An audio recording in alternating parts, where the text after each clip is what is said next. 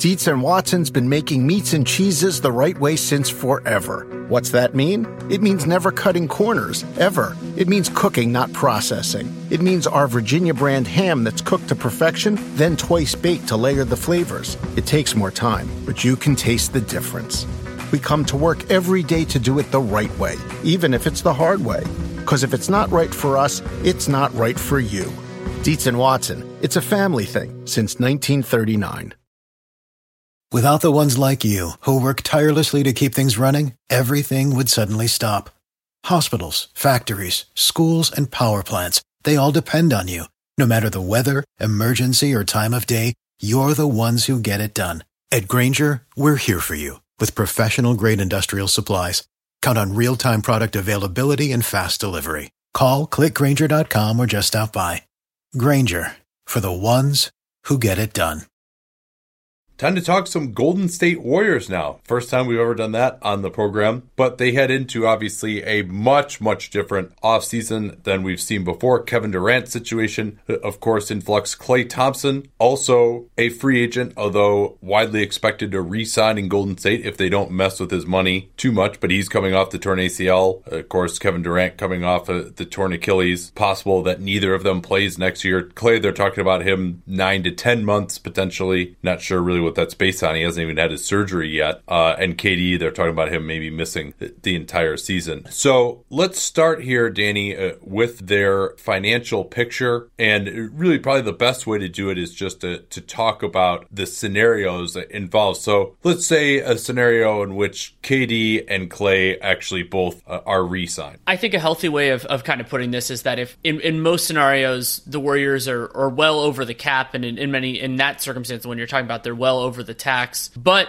it's worth noting and emphasizing that 2019-20 is the first year that the Warriors would pay the repeater tax. So that means an extra $1 for every dollar they're over the tax line. So that makes every expenditure more costly for ownership. And it doesn't necessarily prevent anything, but it does make the team even more expensive. So if they brought back Durant and Thompson at basically any salary, they'd be way over the tax threshold. Yeah, and the assumption, of course, is if they return, KD starting at $38.2 million, his overall cost on a 5-year max deal, which it's been reported that they will in fact offer him despite the torn Achilles. That would be with the maximum 8% annual raises, 5 years, $221.3 million.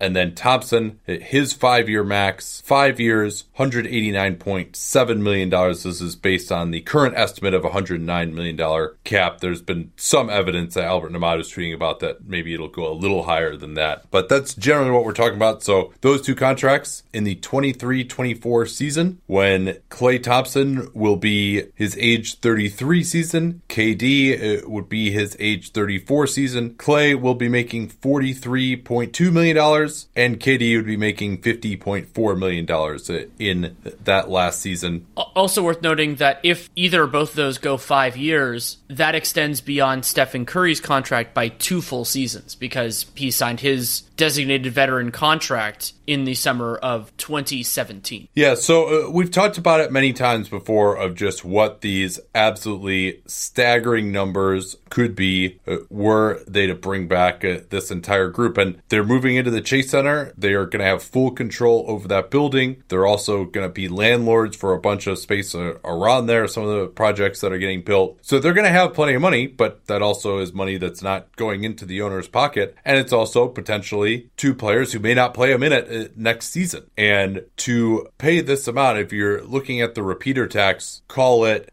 on a very conservative estimate, say their overall team salary, in this case, they, absolute best they're going to do, and we'll talk about DeMarcus Cousins in a second if they thought about bringing him back, but probably the absolute best you're going to do just to fill out a roster is to have a team salary in the range of $165 million.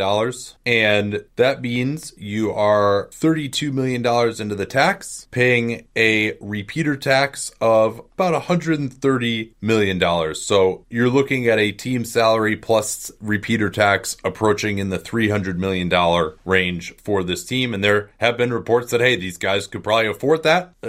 And your other problem there too is, unless Andre Iguodala were just to like get hurt and then they would just have to move him to save money. I mean, they were going to need Andre Iguodala next year with Klay and KD out. They still have the potential disabled player exception too for those guys, which we'll get to. But that is a lot of money for a team that probably, is going to be fighting to get into the playoffs on the back of Steph Curry and Draymond Green, especially, Danny, when you consider that if you bring back Klay and KD, they have very limited team building tools at their disposal. That's right. And I think this is a good place to talk about the disabled player exception. So the threshold for the DPE is incredibly strong, and the Warriors are hurt by the timing of their injuries because the threshold, and first of all, the only team that could even apply for a DPE for either of those players is the Warriors because they were hurt and members of that team. So if a new team signs them, this isn't the terminology, but you could think of it kind of like a pre-existing condition. So you can't apply for a disabled player exception when you knew it going in. And what the process would be there, that the NBA designated physician or the fitness to play panel will decide whether that player, so it would be separate applications for each of them, is substantially more likely than not to be unable to play through the following June 15th. So that June 15th is a very important date. And even if you say a player is most likely out for the season, that does not necessarily mean that they are substantially more likely than not to be unable to play that entire time. My read, based on the history of these injuries, is that neither one of those applications, unless there's a more severe element to this that we don't know yet, that makes these injuries anomalous makes them unusual for what they are, that they would be out that long. Yeah, now, the NBA has historically been relatively lenient in some of these cases. You go back to Udonis Haslem, for example. They got a disabled player exception for him, and he actually ended up playing in the playoffs in the 2011 season after a foot injury. So they usually are not too stringent about these. But your other problem, too, then comes in using that disabled player exception, which you can either sign a player to a one-year deal for up to the mid-level exception, or you can... Well, we should clarify the non-taxpayer mid-level. So it'd actually be a richer mid-level than the Warriors would have for their other purposes. Yeah, when I say the mid-level exception, I mean just the non-taxpayer. Okay. I'll usually say taxpayer mid-level if I'm specific to that one.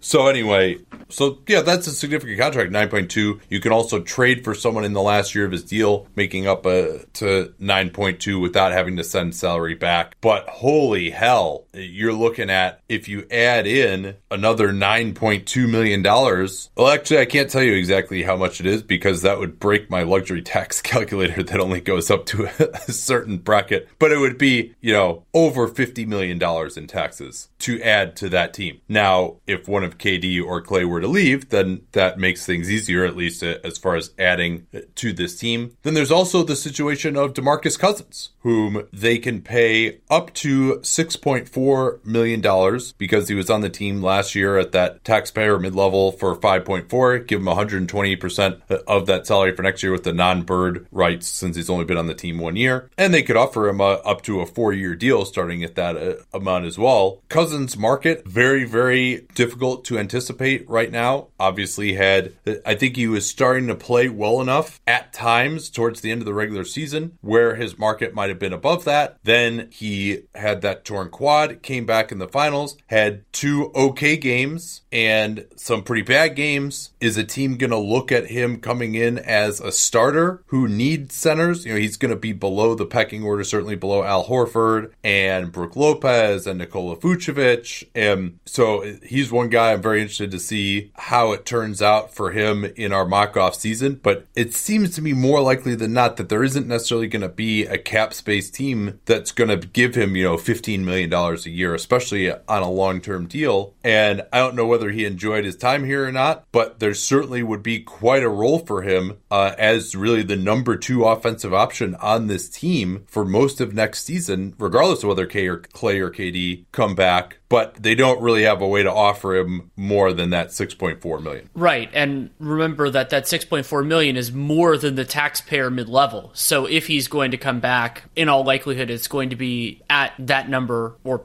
theoretically less, I guess. And Cousins took that one-year deal last year, and I think the expectation on his part was presumably to use that and the success to parlay it into a longer-term deal. Cousins is 28 right now, but he turns 29 before the start of next season. So is he really willing to roll the dice again? And also, like, what other multi-year options are out there? You talked about the idea of whether the cap space teams would do it. The per-year amount is important for them, but also the duration is extremely important. And I could imagine some teams saying maybe for a year or two we could pay DeMarcus Cousins, but you don't want to go into his 30s, especially when you don't know exactly what his game is going to be, and he didn't play well enough to do that. And teams, as we've seen, have been very reluctant to throw long-term money on for players that they aren't as confident in their futures. And that is one way some teams have gotten better in the recent past. So I think that's a significant factor. And then the other one along those lines that we can talk about, there's more flexibility in terms of paying him, is Kevon Looney. Looney is in an unusual circumstance that he is unrestricted, but also has a minimum cap hold, which doesn't really matter too much to the Warriors. But they have full bird rights on him, meaning that the Warriors could theoretically pay Looney a starting salary, anything from his minimum to his maximum. Now, you went through the numbers and the repeater tax. I mean, basically any iteration of the Warriors where either Clay or KD comes back, much less both, is incredibly expensive, but the Warriors have the capacity to bring him back at whatever number both sides find agreeable. Yeah, I mean, the crazy thing about bringing back KD, especially if it's clear that he's not going to play next year at all, which, that's been what's said right now. I'm sure after the debacle of his injury return during the playoffs, they would not put any pressure on him whatsoever to come back, both publicly or privately, you would think, at least if they bring him back. But him and Clay both being back, I mean, at that point, you almost really are committed to punting next year, because it's just, I mean, I know they have a lot of money, but it would be so expensive to just try to field a team around those guys. And yeah, they might be able to get some guys in free agency for the minimum, just with the promise of a role on a solid team of being in Golden State and whatever, and maybe they get brought back again, but the next year as a carrot. But, to be at $300 million, and that's no Cousins, no Looney coming back, no Jordan Bell, who we didn't talk about either. That's no Smailagic. Is that how you say his last name? Their number 39 draft pick? I think it's Smailagic, but... Smailagic, yeah. And Eric Paschall either. So, I mean, those guys are presumably going to be on the team. Luckily for them, they'll probably be at the minimum, but still. And actually, I think that's part of why they're so aggressive buying these second-round picks, is just because when a guy's a second-round pick, then you get a ton of savings just by having him at that rookie minimum on your roster, and he's a second-round pick, so he doesn't cost extra against the tax the way someone who's just signed for the minimum elsewhere would. So it actually, it saves them money to buy these second-round picks in theory, and give up future second-round picks to get them in, even if, just to have a roster spot that's taking up the absolute minimum possible amount against the tax. So, yeah, I mean, you're talking about to just even, bring back a Looney and, to use the mini mid-level, and what you need to do to even fill out this team, that's probably another $100 million in tax on top of Clay and KD, who aren't playing. So, I mean, you're looking at $400 million probably almost there. And so maybe they just decide, hey, we're going to just not do that because it doesn't make sense to spend another $100 million for this year that we're not going to be competitive. Although, certainly you have these bird rights that are available on Looney and Cousins to some degree and Jordan Bell, where, that wouldn't be available next summer when you're trying to fill out this team around two guys coming back from taking a whole year off, and, everyone being older, they would have to bring back Draymond Green next year also, who's, we can talk briefly about his potential extension as well. But holy shit, man, I mean, that is just an incredible amount of money. And yeah, if you're going to compete for a championship in that season, it's worth it. But, this is getting to the point, we can call certain owners cheap or whatever, but that's like, oh, bucks, you don't want to go into the tax and pay an extra $20 million a year. This is like hundreds of millions of dollars we're talking about. And built around players who aren't probably going to see the floor, at least for most of next year, maybe not at all. And it's worth mentioning also, considering some of these obligations, especially Clay and KD, would be multi-year, that the Warriors don't have that much coming off their books after the 1920 season. Iguodala's 17.2, Draymond, but the assumption assumption has to be that they're going to at least try to re-sign him. Livingston, but we could talk about, actually I'll just do that now. Livingston, his full guaranteed amount would be $7.7 million, but he's only partially guaranteed for $2 million until June 30th. My expectation is that they will either try to find, using like a trade exception or something, find a place to dump that, or they can just waive and stretch it. It would make a significant financial difference if they trade him. I think that would be preferable. The only downside there is that they wouldn't be able to bring him back next season for any reason. It's the Zydrunas Ilgauskas rule. And it would be possible, if he were amenable to it, it's possible with Bogut as well, to see the Warriors do some of those approach too, what they did with Andrew Bogut this past year, which is you don't play at all. Bogut played in Australia, obviously. You don't play in the NBA at all for most of the year, and then you sign a deal when you're eligible for the rest of the year and all that kind of stuff. And I could see them being interested in that with somebody like Livingston, but you can only do that if you cut the player, or if you trade them and that team immediately cuts them, you can't bring them back for that league year. Yeah, and it's a very similar transaction to what Philly and the Wizards just did with Jonathan Simmons. And there aren't that many destinations out there, especially if Livingston is going to hew to that 6/30 guarantee date. They could agree to push that back, just him doing them a favor, potentially, if in fact his plan is to retire. Looney, we talked about his market before. Ethan Strauss did a piece saying he thinks it'll be in the $3 to $5 million range. I mean, maybe it's higher because he's had a nice playoffs, but still, for any backup center who's not a starter, it's tough to see. And we just saw Aaron Baines, for example, was treated as negative salary by the Celtics and sent to the Suns, and he had opted into 5.6 this year. And Baines, Looney, probably similar quality of players, you might say, but Looney might have more versatility later in the playoffs. Baines maybe more as a regular season player. He could shoot the three a little bit. Unclear how many minutes a game Looney can play either. He can't step in as a starter, whereas Baines could on certain teams. So I'm not sure that there is still more than like a $5 million a year offer for Looney. The number of years would be interesting. Potential player options might be interesting as well, but that'll be certainly a concern. Let's turn now to a different scenario, which is really how you have to kind of look at this. KD leaves. Klay Thompson returns on that max, starts at $32.7 million. They're able to move on from Livingston, maybe a future second round pick or cash or whatever. So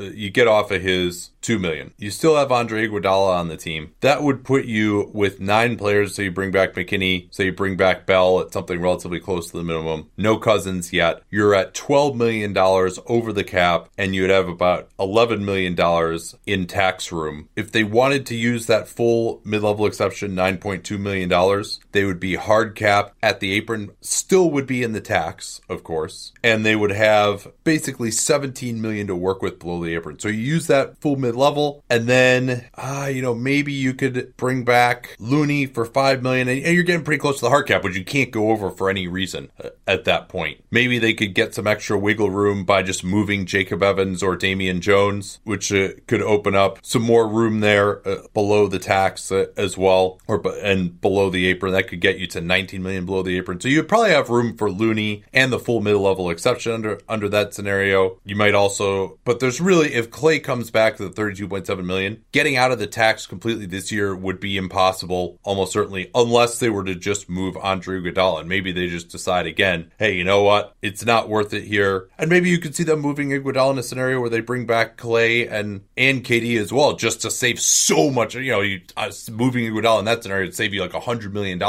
And you just say, hey, this is Andre's last year. We're kind of giving up on being good this year. You could also maybe just see Iguodala getting moved at the trade deadline if it's just not working out for them as far as playoff aspirations. And it looks like KD and Klay aren't coming back, even if they've re-signed, but they're not coming back to play next season. Then holding on to Andre and paying an extra $100 million doesn't work at all. Be nice to have him retire in a Warriors uniform, but maybe not $100 million worth of nice. There are a couple hypotheticals I want to run by you. We'll start with one from friend of the show, Dan Feldman. He posed this to me on Real Jam Radio, which was, if you're Bob Myers and Kevin Durant says, the only offer I would accept this summer from you is a 1+1, so meaning 1 year, then a player option after that, would you be willing to extend that offer to Durant? No, I wouldn't do it.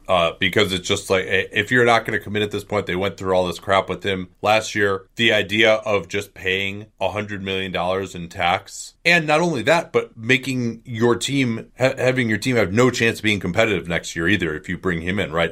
These other scenarios we're starting to explore here. Maybe Klay comes back in February and he's like close to himself by the playoffs, and maybe you could at least win a couple of playoff rounds. Probably won't win a championship, but then you at least have the ability to build in around him, whether it's bringing back Cousins, Looney, the disabled player exception for Klay, or making a trade that takes on some salary. Maybe you could aggregate together Evans and Jones and throw in some future draft assets and get back somebody who can play. I mean, by taking KD back this year, you're basically punting on this year, and then you could either be stuck with him again next year if the rehab just doesn't work or he gets injured again, or on the +1. And there's just, other than just pure guilt for this Achilles thing, which who knows how much guilt they themselves should feel as opposed to KD and his doctors and all that. So how to apportion that is something that we don't have a good idea of right now. But no, I wouldn't do it. Because what's the point? Like, if KD wants to be there, he'll sign for longer. At this point, he's been there for 3 years. What's going to change between now and next year for KD that he doesn't know already about the Warriors? Then he's going to leave. I mean, what about him demanding a 1+1 gives you any assurance that he would come back again the next year? And that's exactly where I fell on it at the end. Is just if he's not willing to commit, then you can let another team pay him the $30 million, the $38 million for next year. Yeah. Okay. Now a 2+1, yeah. I might start to think about that. Yeah, and especially because in that circumstance, you would get a little bit more certainty, and then maybe, and there's been some reporting about this, that theoretically, if let's say he doesn't want to be there, maybe you could next summer do some sort of trade, and then you probably wouldn't get full value back, but you get something for him, and because the Warriors have so little flexibility moving forward, even if you just create a giant trade exception, you can use a giant trade exception for a bunch of different things, and that's, the Myers would have more to work with. I talked about this in my Death of Sign and Trade piece a little bit. They would have more to work with than, let's say the Thunder did when Durant left them with nothing because they didn't get a trade exception or anything like that. Okay, second thing. I got a couple more points on that. Another thing that's been discussed, I think it was Windhorse who put this out there, is the idea of KD returning on a 5-year max so he could get that 5th year, which maybe I think probably should be important to him at this point in time. I mean, that's a $50 million year, and at age 34, 35, you have no idea how the rest of his career is going to evolve at this point in time. And then that either if he wanted to be traded, they could accommodate him as early as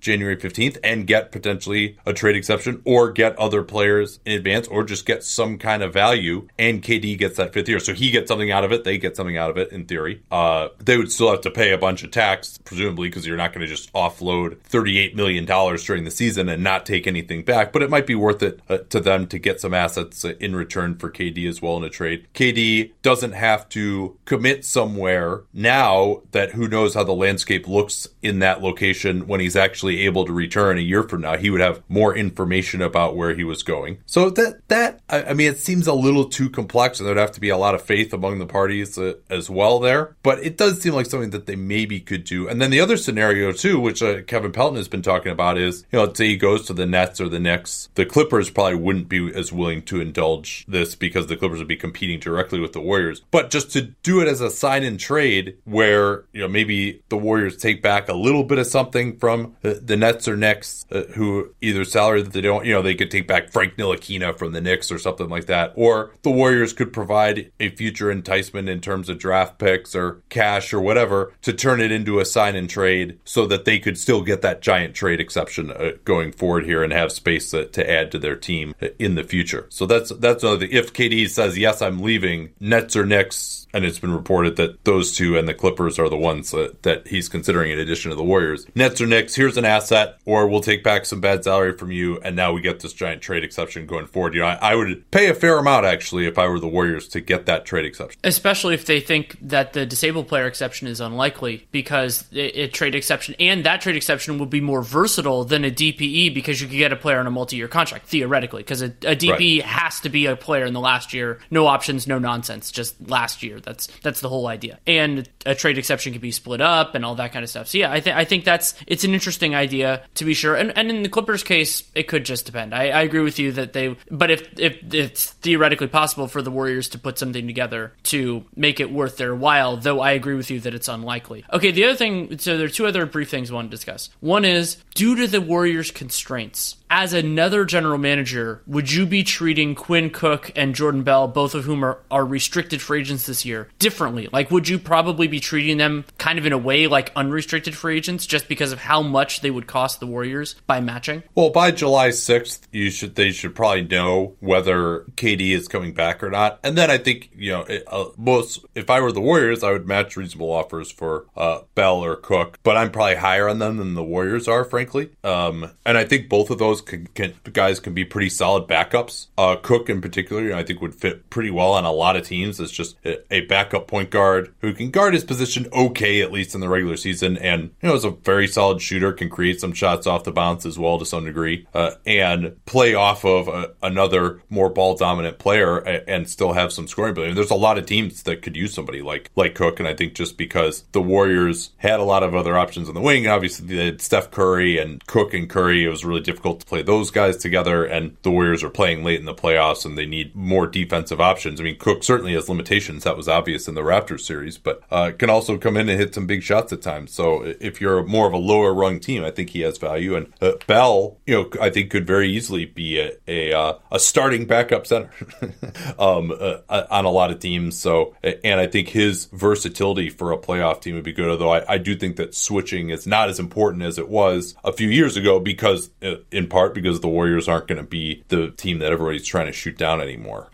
Here's the last one, and this is the one that I've been grappling with for the last week, which is the logical extreme of the punting the upcoming season question, which is this. If the Warriors felt that they were not willing to give, for whatever reason, Draymond Green his next contract, maybe that could, like the contract that he's probably going to get on the open market. So let's call it a 4-year 30% max. Let's say that's the offer that will be on the table from T-Max. Yeah, and I think considering that there's going to be a lot of space open next summer, that it's a crappy free agent market, and you look at Al Horford. Al Horford, they're talking about 4 for $112 is the offer that's out there for him from Mystery Team X right now. I think Draymond, despite the fact that he's older, does better than that if everything goes right. Like, I mean, his value could go way down on just a shitty Warriors team that doesn't make the playoffs, and his defense doesn't look nearly as awesome because there's just nobody else good around him, or he just continues to shoot it really poorly from 3, or he looks more like early season Draymond instead of late season Draymond due to injury or weight gain or whatever. And he's not capable of playing the way we saw him play in the playoffs this year over an entire regular season, which I think might be possible at this point in time. So his value could end up being lower than the max. I mean, that's the upside for him, but there is a significant downside, I would say, as well. I agree with you on all that, but then the question that comes from that is, if the Warriors, let's say it's kind of like there's some reporting out there with the Clippers and Tobias Harris, where it's like, he's a good player, but you don't want to give him that contract that somebody else is going to throw at him. Let's say that's the case, and the Warriors now, because of these injuries, are maybe not punting in full, but at least punting in part the 1920 season. Do you consider trading him just to recoup value, not necessarily saving money, but because that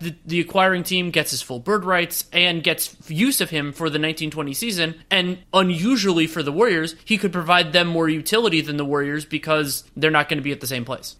Oh man, I don't think so. I think he was so good in the playoffs this year. Now, if he played the way he played early in the regular season all year and in the playoffs, I might be more inclined to go in that direction. But I mean, he still looked like the best defensive player in basketball in the playoffs, and his passing is still really good. His ability to push the ball is still really good, and he has a unique value to this team because he really his playmaking helps unlock Steph and Klay's off-ball game, all those backdoor cuts and all that shit. So I still think with Steph and Klay both in the fold, he's so valuable to what they do. It's just impossible for me you'd say, okay, we're going to trade him, we might lose him for nothing, but it's impossible for me to envision this Warriors group being a contender into the future without him. Now, if KD comes back, maybe that makes you think you're more likely to do it almost. But if KD leaves, I mean, you need a third star, and you're not going to find someone like Draymond Green going forward here. I mean, building your team around Steph and Klay, like your defense defense is just going to be a massive problem with them going forward. So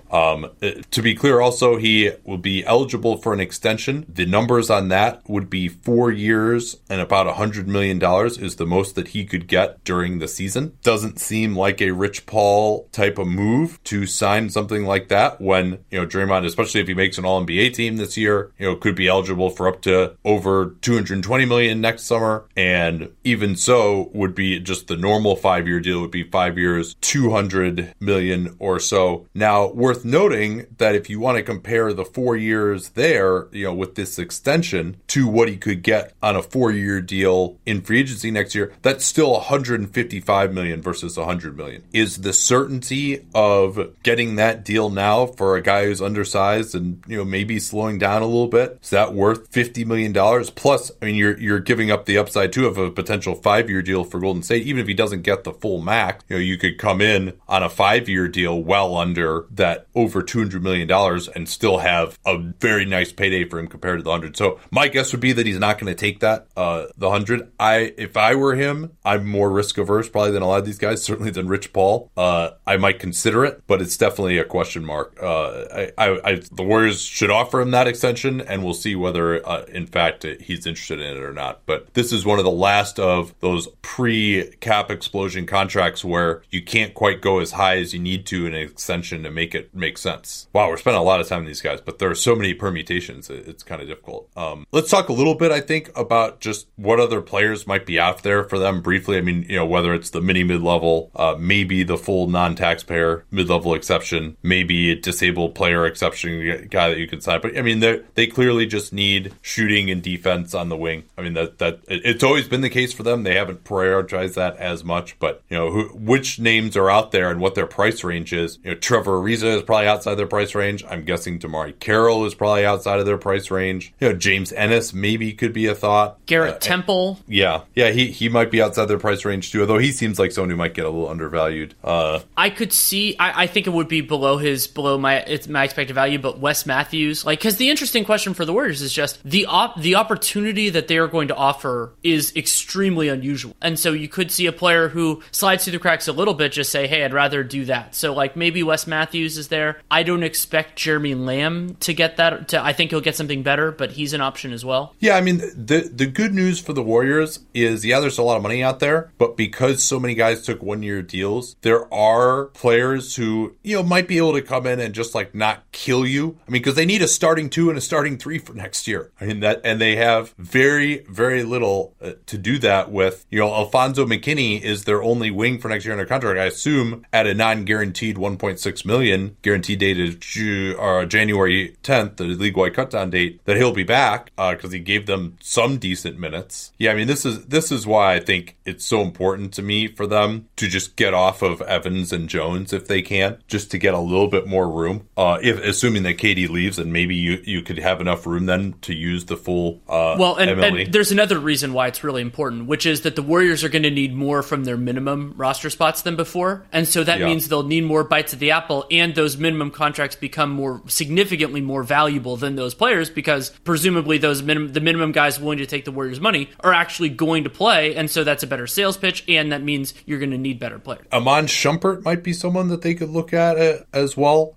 Reggie Bullock might be outside their price range. We'll see. Small forward is really the bigger issue. I think shooting guard, they can do okay there to get someone who can come in. But somewhat, I won't say the beauty of their situation, but because they're just in a situation of we need guys to get us over 500 so we can make the playoffs. They don't have to be as stringent about this guy can't play against Houston, forget him. It's just, hey, someone can give us some minutes here on, and not kill us in your average regular season game. That's a much lower standard. I could actually see going lower on the totem pole. This could be a J.R. Smith destination after he gets waived, most likely by Cleveland. Yeah, I could actually see the Warriors getting in the mix for a series of different stretched wave type of guys. Just maybe they want that sort of opportunity on a team, and maybe, I don't think he's a perfect fit, but Ryan Anderson, I could see that as a possibility as well. Troy Daniels. It's part of the interesting thing that they could do is to just say, hey, we still got Steph Curry. We're just going to go all offense, and if we just put shooting around Steph Curry and Draymond Green, we might not be able to stop anybody, but you're not going to stop us either, and that's how you make it into the playoffs. I could absolutely see that. And they could also even just get more capable ball handling guards with the idea of when Steph Curry is not on the floor, going more with a Carlisle style approach. I could see that too. Just roll the dice on a couple of those. Type of guys. Just a normal backup point guard. I mean, how the hell do they score when Curry's off the floor next year? I mean, just someone who can run a pick and roll on this team. I mean, you might have to just split up Draymond and Steph some, although they're a great combination, but you might have to split those guys up so Draymond can just run things on the second unit if they don't get a traditional pick and roll option as a backup point guard. So yeah, I mean, just overall scoring they desperately need as well. Just someone who can jack up some shots on the second unit. They got a lot of needs. I mean,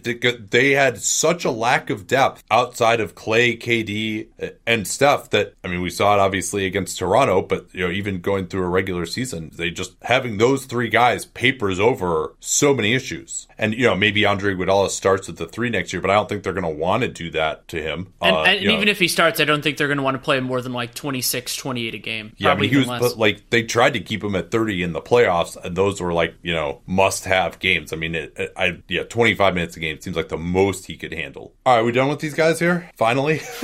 Yeah, I think it's really, this is we've never seen a situation like this before with all these crazy permutations and the injuries and just the money that could be tied up in guys that aren't playing. I mean, it's really just an insane situation. Shit, Isaiah Thomas could be a good fit with this group to just come in off the bench at the minimum and hey, we just need you to create some 51% true shooting percentage shots just so we're not going to completely drown offensively when Steph's off the floor. Yeah, and I think this can be the closing point here is I'm fascinated to see who leaves money on the table to join the Warriors because it's a very different circumstance. You're probably not ring chasing if you're going to the Warriors this year, but the opportunity that will be presented, you could see players just want to have that chance. And I don't have a calibration yet on it, but I think that's going to be really important. So it's about 5 years ago now that mattress delivery companies started really changing the industry. And so I tried one of those companies when my wife moved in with me before we were married, needed to upgrade from a queen to a California king. And so the first one we tried was one size fits all. And man, was that a complete bust. We had to return it. We both got back pain. We hated it. But I still thought the concept is really good. Cut out the mattress store where you can't tell anything. You just lay on your back for 30 seconds with your shoes on and you're supposed to be able to decide whether you want a mattress. That's useless. And you got to pay for all of their overhead. So my wife decided she's going to give Helix Sleep a try. This is before I'd ever heard of the company. I just started the podcast at this point. We each did their 2-minute sleep quiz and they matched a mattress to our body type and sleep preferences. And they sent us a customized mattress within a week. And it has been the best sleep of our lives ever since then. No more back pain, totally comfortable. If our sleep preferences hadn't been compatible, they even could have split it down the middle with one side matching each of our preferences. They have a 10-year warranty. You can try it out 100 nights risk-free, which we did, and then obviously we've kept it. We now have 3 Helix Sleep mattresses, one at my wife's parents. And we're not the only ones to love Helix Sleep. In 2019, they were awarded the #1 best overall mattress pick by both GQ and Wired magazine. If you don't love Helix Sleep for some reason after that 100 nights, they'll even pick it up for you and take it away. But that's not going to happen because it's going to be perfectly customized to your sleep preferences. Right now, Helix is offering up to $125 off all mattress orders at helixsleep.com/capspace. That's $125 off all mattress orders, up to $125 off all mattress orders. I should be clear on that. At helixsleep.com/capspace. Don't forget the /capspace URL to let them know that you came from us. All right, let's turn to the NBA champion, Toronto Raptors. And of course, everything there depends on if Kawhi Leonard returns. There are photos of him buying moving boxes at a local Home Depot that people were freaking out about.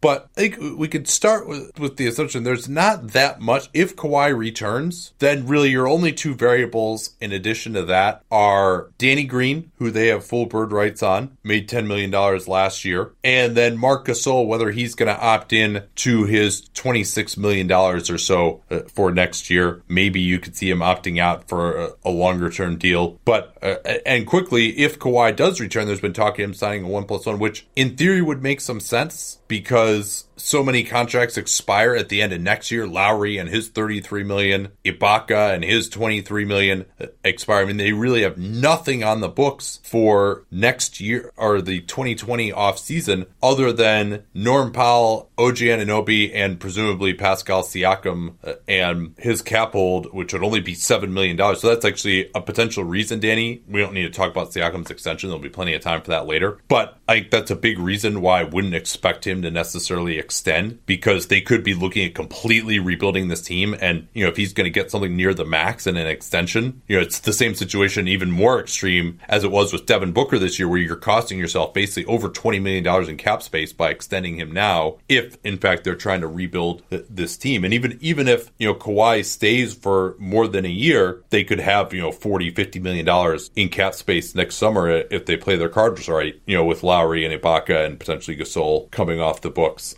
So all that, the context here. Danny Green, what would your offer be to him to bring him back? Age 32, but one of the best 3-and-D wings, shot 45% from downtown this year. And remember, the reporting is that he took less than some other offers that were on the table to stay in San Antonio, and the contract that ended up being favorable enough that he got traded on it to Toronto and won another championship. At 32, I would be thinking more, for me, it'd be, if it's longer term, more in the $15 million a year range, and then if it's shorter term, I would ramp up more towards 18 to 20, but, for like 2 years, let's say. Like, you could get more into that range, especially with Toronto's circumstance. Like, if Kawhi comes back, I would give him even more just for, like, next year, and then maybe have some sort of either team option or lightly guaranteed or something like that that you could get out of it, pay him more this season so that you can get some flexibility moving forward. How about you? Yeah, it's a difficult question, in particular because they have their own tax concerns. With Gasol and Leonard and his $32.7 million for next year, which is what he's going to get as the max on the books, they're looking at a $25 million tax payment already with only 10 guys, assuming they hold on to Malcolm Miller and Chris Boucher, who both have non-guarantees for next year at the minimum. So you're looking at a pretty big dollar-for-dollar increase for whatever you bring Green back for. You might also want to say, let's go a little bit longer term with him. That might increase his trade value for the future if we do need to do a reset, or just hope he's a valuable player. Now, Green is not as good as he looked last year. He's not going to shoot 45% on threes again, very likely. But he struggled the year before that due to that groin injury that may or may not have been misdiagnosed in San Antonio. I mean, that's tough. Like, you and I both value Green more just because, again, he's one of these guys who doesn't have huge weaknesses other than his ability to put the ball on the floor. But that's not that easily exploitable because he can shoot threes. He does run into circumstances where if he's not hitting shots, it becomes a lot more difficult to play him. But teams aren't going to just leave him open either. So, he's one of these guys where, like, when it goes bad for him, it can look really bad, like in the Philly series and part of the Milwaukee series, and then at times in the finals. But another game he goes 6 for 10 from three. I mean, I would go, in the $50 or $60 million guaranteed range for him, even considering his age, just because there just aren't players out there like that. I mean, he could also play the three on some other teams. He doesn't only have to play two. And, really being able to guard most 1s through 4s, that ability may wane as he gets older, to be sure. His ability to play a lot of minutes may wane as he gets older. But, man, I mean, there just aren't players out there like him. There just aren't who can shoot over 40% from three and defend multiple positions pretty well. So, I mean, that's what it comes down to. He's not the greatest player, but he fits so many places. He's going to have a lot of offers, you would think. Do the Lakers go $20 million a year for him? No, and I would be surprised if you see, even on a 1-year deal, it get quite to that level. So I'm expecting it to be more in the $40 to $50 million guaranteed range for him, maybe on a 3-year deal. I've really started thinking about it more just in terms of the overall guaranteed money, and you can kind of stretch that out over as many years as you want to. That's not a perfect formula, but probably the easiest way to talk about these at times. So yeah, I mean, my offer to him would be, probably 3 years, $45 million, something like that. I mean, the good thing for the Raptors is they have Powell and they have VanVleet. They have other options for him if he leaves. A lot of other teams don't. He may be more valuable to some other teams than he is to the Raptors. Especially if Anunoby can come back and play reliable minutes. They don't necessarily overlap in terms of position, but because of all the other players that the Raptors have on roster, you can kind of think of it as a little bit more amorphous, I think is fair for them. And the other reason to bring him back too is that Kawhi, I'm sure, will be on the load managed once again. Yes, absolutely. Well. Yeah, and for me, Kawhi, and actually, I guess that we can use this as a transition. I think this is what we're talking about before we get into Gasol. Real quickly on Danny Green. Sure. So if they give him that $15 million a year that I'm talking about, that would increase cuts their tax payment from $25 million to $73 million. So yeah, you see where, again, where this, and they have a ton of money, more money than God is how someone has described them to me recently. I can't remember who that was, Maple Leaf Sports and Entertainment. But still, I mean, that is a lot of money to be spending for someone like him. Now, they did just win the championship. If Kawhi comes back, presumably there'll be an understanding that they're going to continue to spend. So maybe, but that is a potential idea of like, okay, maybe now we'll go 4 years, $40 million instead of 3 years, $45, just to hold down the annual tax payment a little bit. And Green is someone I think can still have value as a backup, on the end of that, even if it'll be an overpay when he's 36 years old, 35 years old, making $10 million a year too much. But, $10 million a year is that's a movable contract in today's day and age. Okay, so the question I was getting to beforehand is, how does Toronto's willingness to spend shift based on Kawhi Leonard leaving? For me, it would be significant for a player like Danny Green, because Toronto at that point, if Kawhi leaves, you're effectively getting zero in compensation for him. So they do have other players that can replace it, but Danny Green's, even if the cost of Danny Green drops significantly because of the luxury tax reduction, I just think that, especially going multiple years out, you can lean into the flexibility that is already created by Lowry, Ibaka, and Van Vliet all lining up. Yeah, if Kawhi leaves and OG can come back, they would desperately need to get, one more scorer, but they should have, if Kawhi leaves, they're looking at being about $4 million over the cap, so they'd have the full non-taxpayer to work with. They would have $25 million below the apron, so you could probably bring back Green and use the full non-taxpayer as well. This is assuming that Gasol has opted in. And I'm the more I think about it, the more I expect that he will, just because I don't see necessarily the landing spot for him. Oh, so I forgot to bring this up. So for me, you brought up a lot of the good structural reasons for Kawhi to take a 1+1, looking at where the Raptors are going. But I think the single strongest reason why is because there isn't a place that he can play for the 1920 season that gives him as good of a championship as the reloaded Raptors would. Like he could go to the Clippers, and if, let's say, he knows he wants to be there or with the Lakers or somewhere else for the long term, by all means, you can do it that way, have a greater voice in their personnel process over these next couple of years. But if, let's say, he wants to see where those teams go, you might as well take that year, your evaluation year, on the best possible team, and that team is the Raptors. Yeah, and they've also shown the ability to keep him healthy. Clippers have made some big investment in their medical staff as well. But yeah, as you look at what that Clippers team would look like if they get him, you wonder still how they're going to stop anybody to be a championship level of defense, even if they would have, that would be a nasty offensive team to be sure. But, with Harrell as your center, maybe they bring back Zubac, Gallo as the starting power forward next to Kawhi. Like you're unless they get someone else really awesome defensively in free agency and maybe move on from Gallo at the same time, they get Al Horford. Now you're talking a little bit maybe defensively. But yeah, I still don't see how, this Raptors defense is one of the greatest defenses of all time in the playoffs this year. Like, I think people don't understand that, of like what they did to some of these really good offenses in the playoffs. I think Ben Taylor had this, and now the Warriors, of course, had injuries, but that even before that, the Bucks, they shut them down. Nobody had any answers for the Bucks at all before that. You thought they were completely unstoppable before they went up against this Raptors, but they held teams like 9 points per 100 possessions, I think, below their offensive rating in the regular season. That's just one of the best playoff defense of all time. So that's, because it's defense, I think people maybe don't give the Raptors credit for just like how incredible of a team this was, even from a historical perspective in the playoffs. Offensively, it was a little bit of a different story at times. So yeah, I agree with you. I think no matter who the Clippers get, the Raptors probably still give you a little bit better a chance.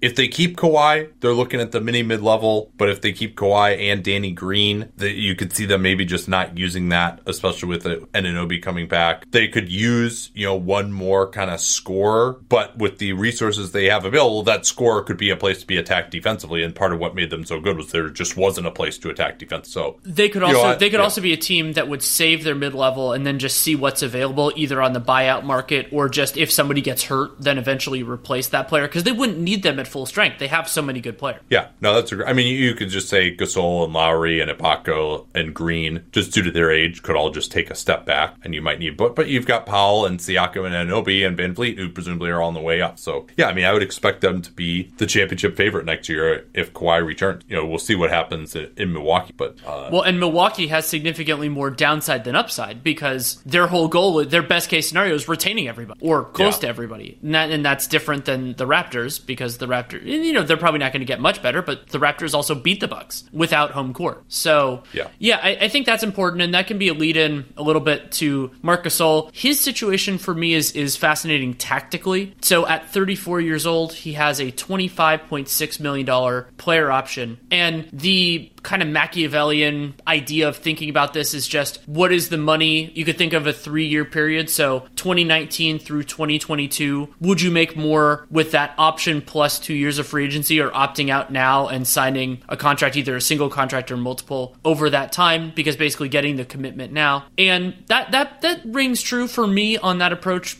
I would say Gasol probably makes more opting in and then signing because there just isn't that much money for centers, I think, especially kind of centers in his range this year. Yeah, I mean, but he's also at an age where, and especially with his offensive game, his inability to really do anything in the post anymore, like some of his finishing around the rim, like he might just kind of be done after next year. Yeah, but I think it's even possible. Like, so I don't know exactly what his market is going to be as an unrestricted, and theoretically he wields more leverage over the Raptors because of the importance he had in the whole playoff run, including in the finals, which was shocking to me. He did a great job in the finals. So maybe that's another ring. But the other complication, and this is what, depending on how financially motivated Gasol is the idea that opting out because of Kawhi Leonard's decision timing gives him more flexibility if being on a winning team is more important, however, as the money maximization. Because if he commits to the Raptors and then Kawhi Leonard leaves, then he's on a less viable team. Maybe he could accept a buyout later in the year or something like that, but he's more committed to them at that juncture. If he opts out, then the world is his oyster, and so kind of like it looks like Al Horford is going to look around, Gasol becomes an interesting player on that market. So part of the opt-in, opt-out decision for him is where he falls in the free agent hierarchy. Does he even want to leave? I would guess that he probably doesn't. Anywhere else he's going to go, you're not going to have as good a chance of winning a championship. He's starting there. He's a major part of the offense, obviously, and essential to what they're doing defensively, particularly in a matchup against Philly going forward. Now, if Kawhi is going to leave, I mean, part of his problem is he may not know what Kawhi is going to do when he has to make that opt-in or opt-out decision at the end of June. So, but if you look at the overall market, Al Horford, Nick Vucevic, Gasol, Brook Lopez, DeMarcus Cousins, Dwayne Dedmon. I mean, there's actually a lot of pretty good starting centers on the market, and there definitely are not, I think, that number of slots for guys to make more than the mid-level exception by signing with another team. And if any of those free agent center desiring teams trade for a center, then the chair reduces by one, probably. Like, let's say, theoretically, James Ham had a piece kind of talking about this idea. If the Kings traded for Steven Adams, well, then all these centers get even more screwed because that doesn't open up a slot in OKC because they don't have the capacity to pay guys, and the Kings then aren't paying a free agent center. Well, the other interesting thing, too, is that, I think Horford is clearly at the top of that heap, but depending on where you are as a team, you can talk yourself into Vucevic, Gasol, or Brook Lopez, and possibly even DeMarcus Cousins as being the most desirable to you out of that group, particularly when you consider that as you go down that spectrum, certain players aren't going to cost as much. But, hard for me to see, Gasol versus Lopez is a very interesting question. In particular, those guys would be competing against each other. So getting an idea, if Brook Lopez goes back to Milwaukee, then there's other places for Gasol. But I think, he's going to have to I think you just opt into the $26 million because I don't see him getting more than, you could maybe see him getting 2 years, $30 million on this market, maybe with like a non-guaranteed year on the last year, or a partial guarantee on the last year. So when you're making 25 next year, probably doesn't really make much sense. And then you also consider too, just how much money is going to be out there next year as well. And the potential of coming back here. You could opt out and always go back with the Raptors too. But again, you wonder, and that assumes that Kawhi is leaving. Another interesting scenario is Gasol opts out, Leonard doesn't come back. They actually would have $20 million in cap space to work with too. I mean, that's another thing to consider if they wanted to try and find a way to reload. I mean, they could still be right smack dab in the middle of the East playoff picture next year and hope that Pascal Siakam can be your star and that you still build it around a really nice defense. Also, I mean, you're not a championship contender anymore, but you still keep this group around, and then you still have another chance to really reload again the following summer. That's another possible scenario as well if Gasol just wants to move on. Yeah, my instinct is that the best decision for him is opting in, and I expect him to do that as well. Also because I think he's happy in the situation, and that makes it easier to opt in. You know, you're not dealing with you're getting paid more than probably will in the open market in a place that you like to be. He just won his first championship, so yeah, that's what I expect as well. Yeah, and there's a chance that it doesn't work out as well, but especially considering, as you said, the market forces that are in play, I think it's the right decision. Well, if Kawhi comes back, I think it's too bad for that nobody's going to know what Kawhi is going to do. It sounds like he's going to take a bunch of meetings and stuff, so it's going to be a few days into free agency before we know. So it'd be nice if you're the Raptors and you could say, hey, Mark, opt out, and if Kawhi comes back, we'll pay you 3 years, $45 million, and we can really lower our tax bill for this year by saving that $10 million on his salary if Kawhi comes back, and then maybe we can use the non-taxpayer mid-level, the taxpayer mid-level. Well, and what would be interesting if they could pull it off, and it's a matter of trust and numerous other things, is they could even do that idea and say, if Kawhi Leonard leaves, we'll pay you the exact amount of your player option. So then Gasol's not taking the same kind of risk. Yeah, that might be something that would make a lot of sense too, although, I mean, that's a big, to give up $20 million in cap space in this year. True. To do that. But yeah, I mean, you could say, hey, if they're going to hold on to Lowry and, all that. I mean, and also Lowry, I mean, after having won the championship, you have to imagine that, Lowry retiring as a Raptor is something that everyone would really want to have happen, especially after what happened with DeRozan. To just have one guy who kind of, I mean, obviously he didn't start in Toronto, but makes it all the way through, and still a very effective player as well. And you could see him maybe, Lowry coming back as to still be a quality starting point guard in this new iteration of the Raptors beyond next year. But so much, of course, depends on Kawhi, and we don't know that. Anything else you wanted to hit on these guys? Well, we should just mention the other decisions they have briefly. Patrick McCaw is a restricted free agent. They have non-bird rights on him. If they even extend a qualifying offer, we don't know if they will. Malcolm Miller is totally non-guaranteed until July 20th. Chris Boucher is $125,000 guaranteed until the first day of the regular season. I would expect Boucher to be back. Miller, that'll probably be a judgment call. He was one of the best players in the G League this year. They have developed guys so well at that Raptors 905. They have. And Miller, it might be more of like a summer league determination, if he plays well there. And I've liked, generally speaking, what I've seen from him. So I think I wouldn't be surprised if he's back. Jeremy Lin is an unrestricted non-bird after he signed with them, having been bought out by the Atlanta Hawks. We'll see what else I don't expect him to be back. I think he'll have a better offer. But, maybe he liked it. I mean, he did win a championship. That's pretty awesome. And then another small thing, I don't expect this to be super relevant, but the Raptors do have a series of small trade exceptions. And small trade exceptions generally are not super valuable in terms of straight up trades, but they can be really nice for claiming guys off waivers. So they could use that. Let's say a player is of import to them and is on a small contract. Instead of having to trade for them or something else, you could just pick them up. And granted, the Raptors are going to have a low waiver priority, but could be used for that purpose if there's somebody they like. Let's move on to Houston here. The subject of much discussion. At this point in time, they really have 5 main players under contract who have been stalwarts for them the last couple of years. Chris Paul at 38, James Harden right around 38, Clint Capella 16.4, Eric Gordon 14 million, PJ Tucker 8.4 million, and then Nene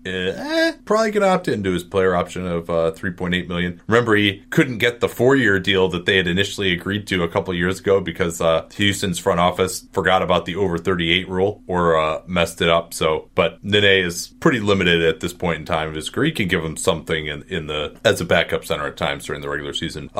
He even had some pretty nice moments against Utah at times in the playoffs. They also have Isaiah Hartenstein, who is exactly 50% guaranteed until July 15th, so they'll get a chance to evaluate him in Summer League. I imagine they'll keep him around. He was awesome in the G League this year, but there's not that many good big men in the G League. But the hope is he could come in and give them a little bit more as a backup center.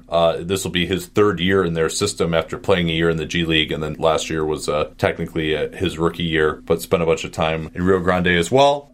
They've got Daniel House as a restricted free agent. They do not have bird rights on him, so they would have to dig into what would likely be the mini mid-level since they project to be in the tax next year, unless some sort of a big cost-cutting move is made. But you imagine they would like to bring him back. He did fall out of the rotation against the Warriors, but gave them some pretty effective minutes for some time. But certainly a team that wants to come with an offer above the minimum for him, or above 100. Yeah, because he only signed for $247,000 last year, but basically slightly above what his qualifying offer is, and you could probably get him unless they want to break into the medium level. And a 4-year offer, they literally could not match in any way unless they get under to the non-taxpayer mid-level, which it seems it might be possible to do, but seems pretty unlikely to me. They've, as it sits right now, with just what I'm projecting them to have in the books next year, they are $12 million below the apron, and that's only with 9 players. So you might be able to use some of the mid-level depending on what that offer is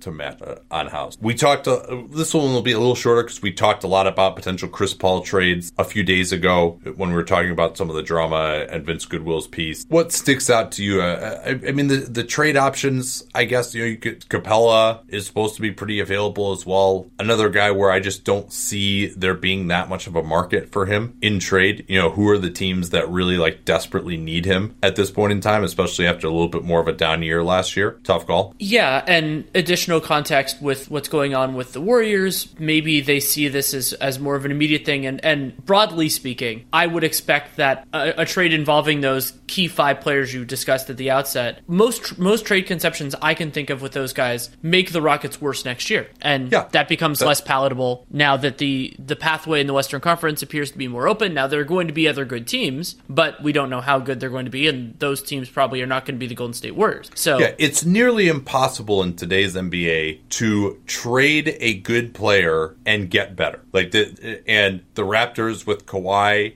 unless that's in a trade for a better player. Yeah. If you we should say if you trade the best player in the trade and they are a good player, it's very hard to get better. Yeah, I mean, and the Kawhi situation was unique because San Antonio had much different priorities than most of these teams that are trying to move superstars, and DeRozan is already an all-star type of player in theory, at least in the East. So I'm not, and Capella is also a great fit in their system. James Harden loves him, always there for those alley-oops from Harden. Well, and against most teams, he can switch. And as we saw during various moments of the season in the playoffs, including Capella missing some time due to injury during the season, when they tried other guys in that, Kenneth Faried wasn't nearly as good at what Clint Capella does as Clint Capella. And Nene, while I think I like him more sometimes than D'Antoni does, they're limited too. So if you think about, moving Capella and then having to find a center on the market, even if you get the full mid-level, let's say they get the non-taxpayer MLE, it's hard to expect them to get a center that provides the unique value that Capella does. So again, it's hard to see a move really overall net benefiting them.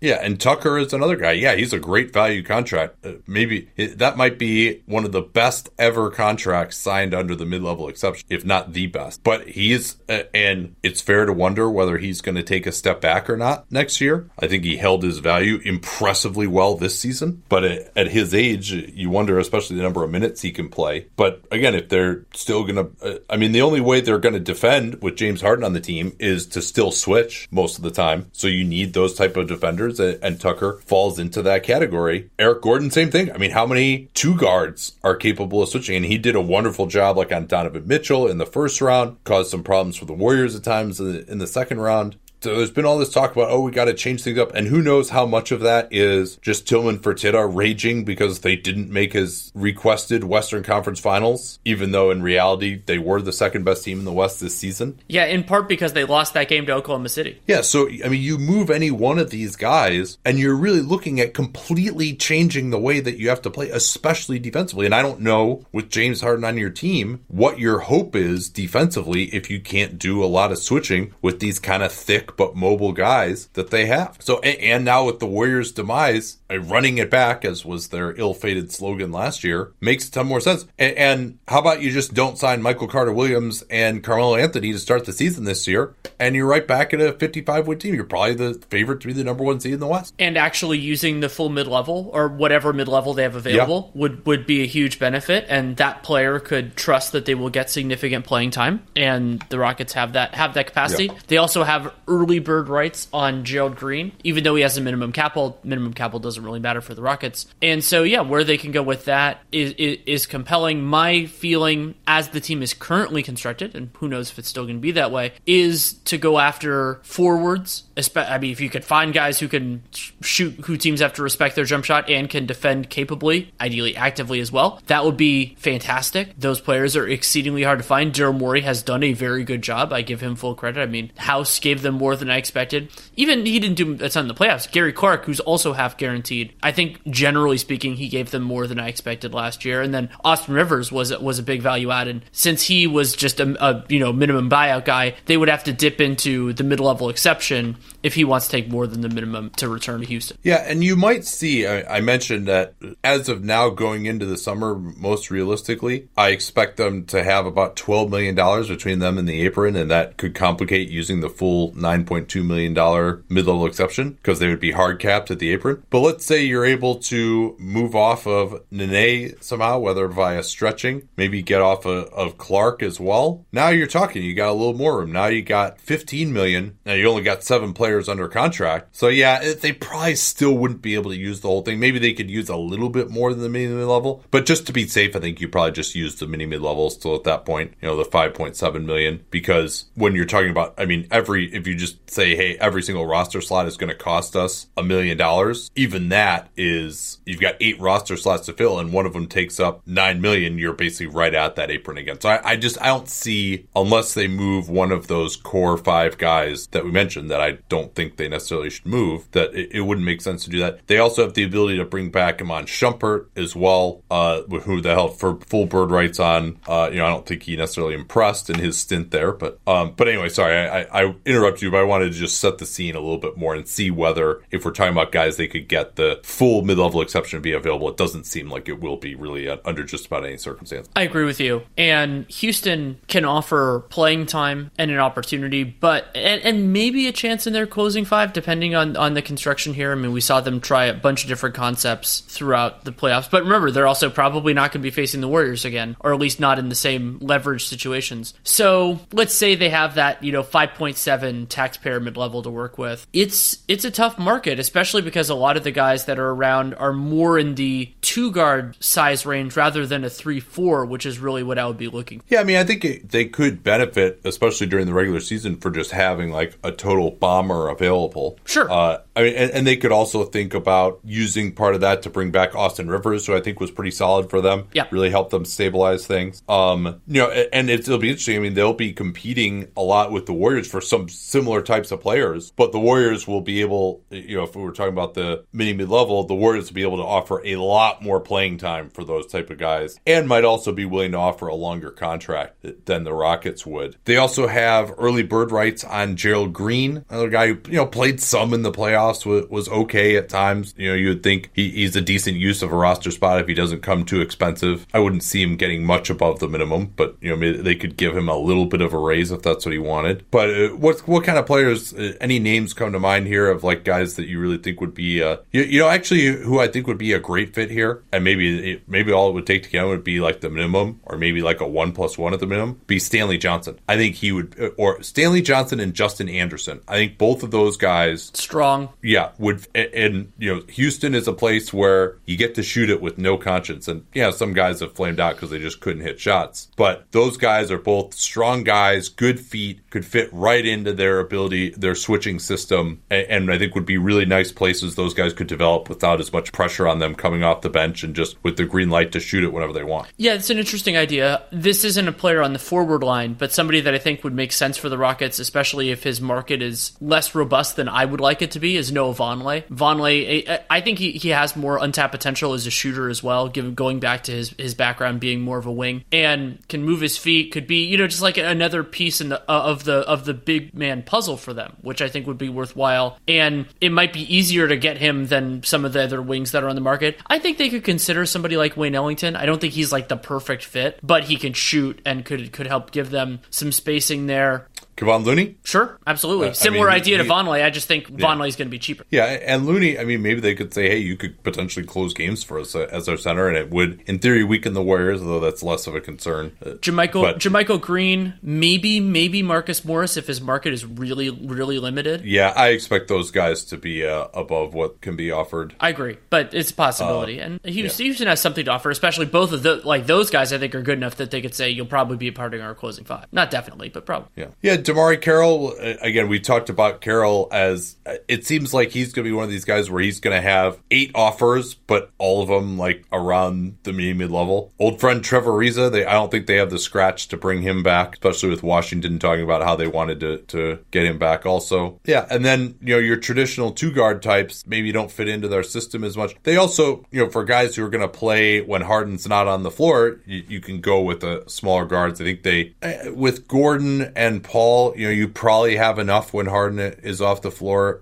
In theory, it might be nice to have one more kind of traditional backup point guard option, but that guy probably wouldn't play for you in the playoffs. Well, especially because Chris Paul's going to miss time at some point, and so having somebody else who can somebody else who could handle the ball in that, maybe like somebody like Raymond Felton. I'm not saying he's a great fit, but just somebody who would be cool with not playing every game, but having some high leverage games over the course of a season. Yeah, I mean, if you look at their needs, anyone who can play on the wing, obviously, backup center, and maybe just one more ball handler. But again, to fit into their system, you need certain types of players. George Hill might be an interesting one for them, although his market could exceed, again, what they would have to offer. If his market completely collapses, I think KCP could be a solid fit with this team. But, I mean, I would hope he gets more than $5 million a year. But he had a tough, actually not as tough of a year, probably, if you look at his overall stats, but he was one of those guys who just started off the year so poorly with the knee tendonitis. And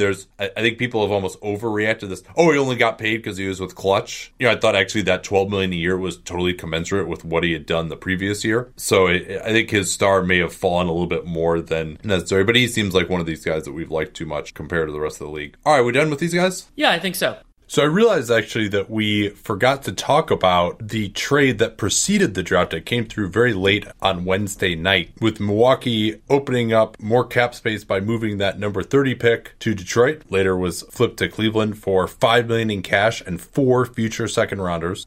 So Cleveland could draft Kevin Porter. But this trade was an interesting one. Tony Snell going to the Detroit Pistons. Heading back, John Lure, one of the more star-crossed of the Sour 16s, really has had 2 lost years due to injury. Well, I guess the second year of that contract was lost due to injury, and last year he was just pretty much ineffective. So what does this do in terms of the future money before we talk about what the motivations behind the deal were? One of the most striking things about this, a lot of us expected the Bucks to make a move to lower their burden for the 1920 season because, clearing more space can open up more capacity to pay Brook Lopez, or theoretically maybe space under the tax to re-sign all of their guys, however you want to think about it. But this deal, as presently constructed, as it sits right now, does more to save the Bucks money in 2020-21 than this upcoming season. Now, that can shift pretty significantly. If management, John Horst, decides to stretch the final season of Lure's contract, they could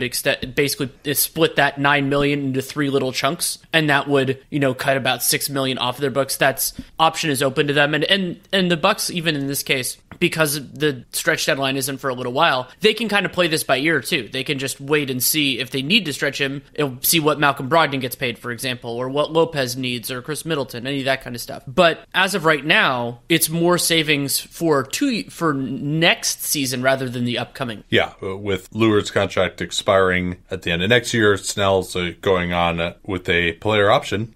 Possibly you could pick that up for that $12.2 million. So you get that off the books next year. And although Giannis's designated player veteran extension, should he agree to it next summer, wouldn't kick in until the 21-22 league year. So they're not looking at a huge increase other than just your normal increases of any contracts that they would sign this year. It does open up that space for next year. It seems to me, though, that where this is headed is to just open up more room under the tax and just not have the punitive of stretching Lure be as bad as it would be for Snell. Snell Snell, it would have been stretching it over 5 years, have about $24 million in salary total. So you'd be looking at almost $5 million on your books for the next 5 years. That's very, very difficult to deal with. If they do re-sign Giannis, they're going to have some financial constraints, obviously, as well. If you stretch Lure, you only got the $3 million on the books for the next 3 years. The Bucks, by the way, already have $3.8 million of dead money on their books this year with Spencer Hawes, who they got in a brilliant trade to get off of Miles Plumlee. Where would they be if they hadn't been able to do that move? And then Larry Sanders as well, another guy who, kind of wanted out of just being in the NBA and took a significant reduction of that 4-year, $44 million extension he signed years and years ago. He's still on there for another 3 seasons going forward at $1.9 million, just as a refresher about their books. So that seems where this is heading. Lure, doesn't really provide any value on the court, other than the potential hilarity of him playing over DJ Wilson and Bucks Twitter suffering a collective aneurysm. But aside from that, I'm not sure that I really like the asset play here. I mean, also, maybe you could also say that Lure would be easier to move at the deadline if they want to save some tax money. Although, of course, they are out a number of first-round picks going forward, including now this year's. But I'm not sure about how much they really got back here, because I don't see Snell as like completely dead money. Like, I think he's actually going to be a pretty useful player for the Pistons next year. Right. So the difference in salary over these 2 years between Snell and Jon Leuer is about $14 million.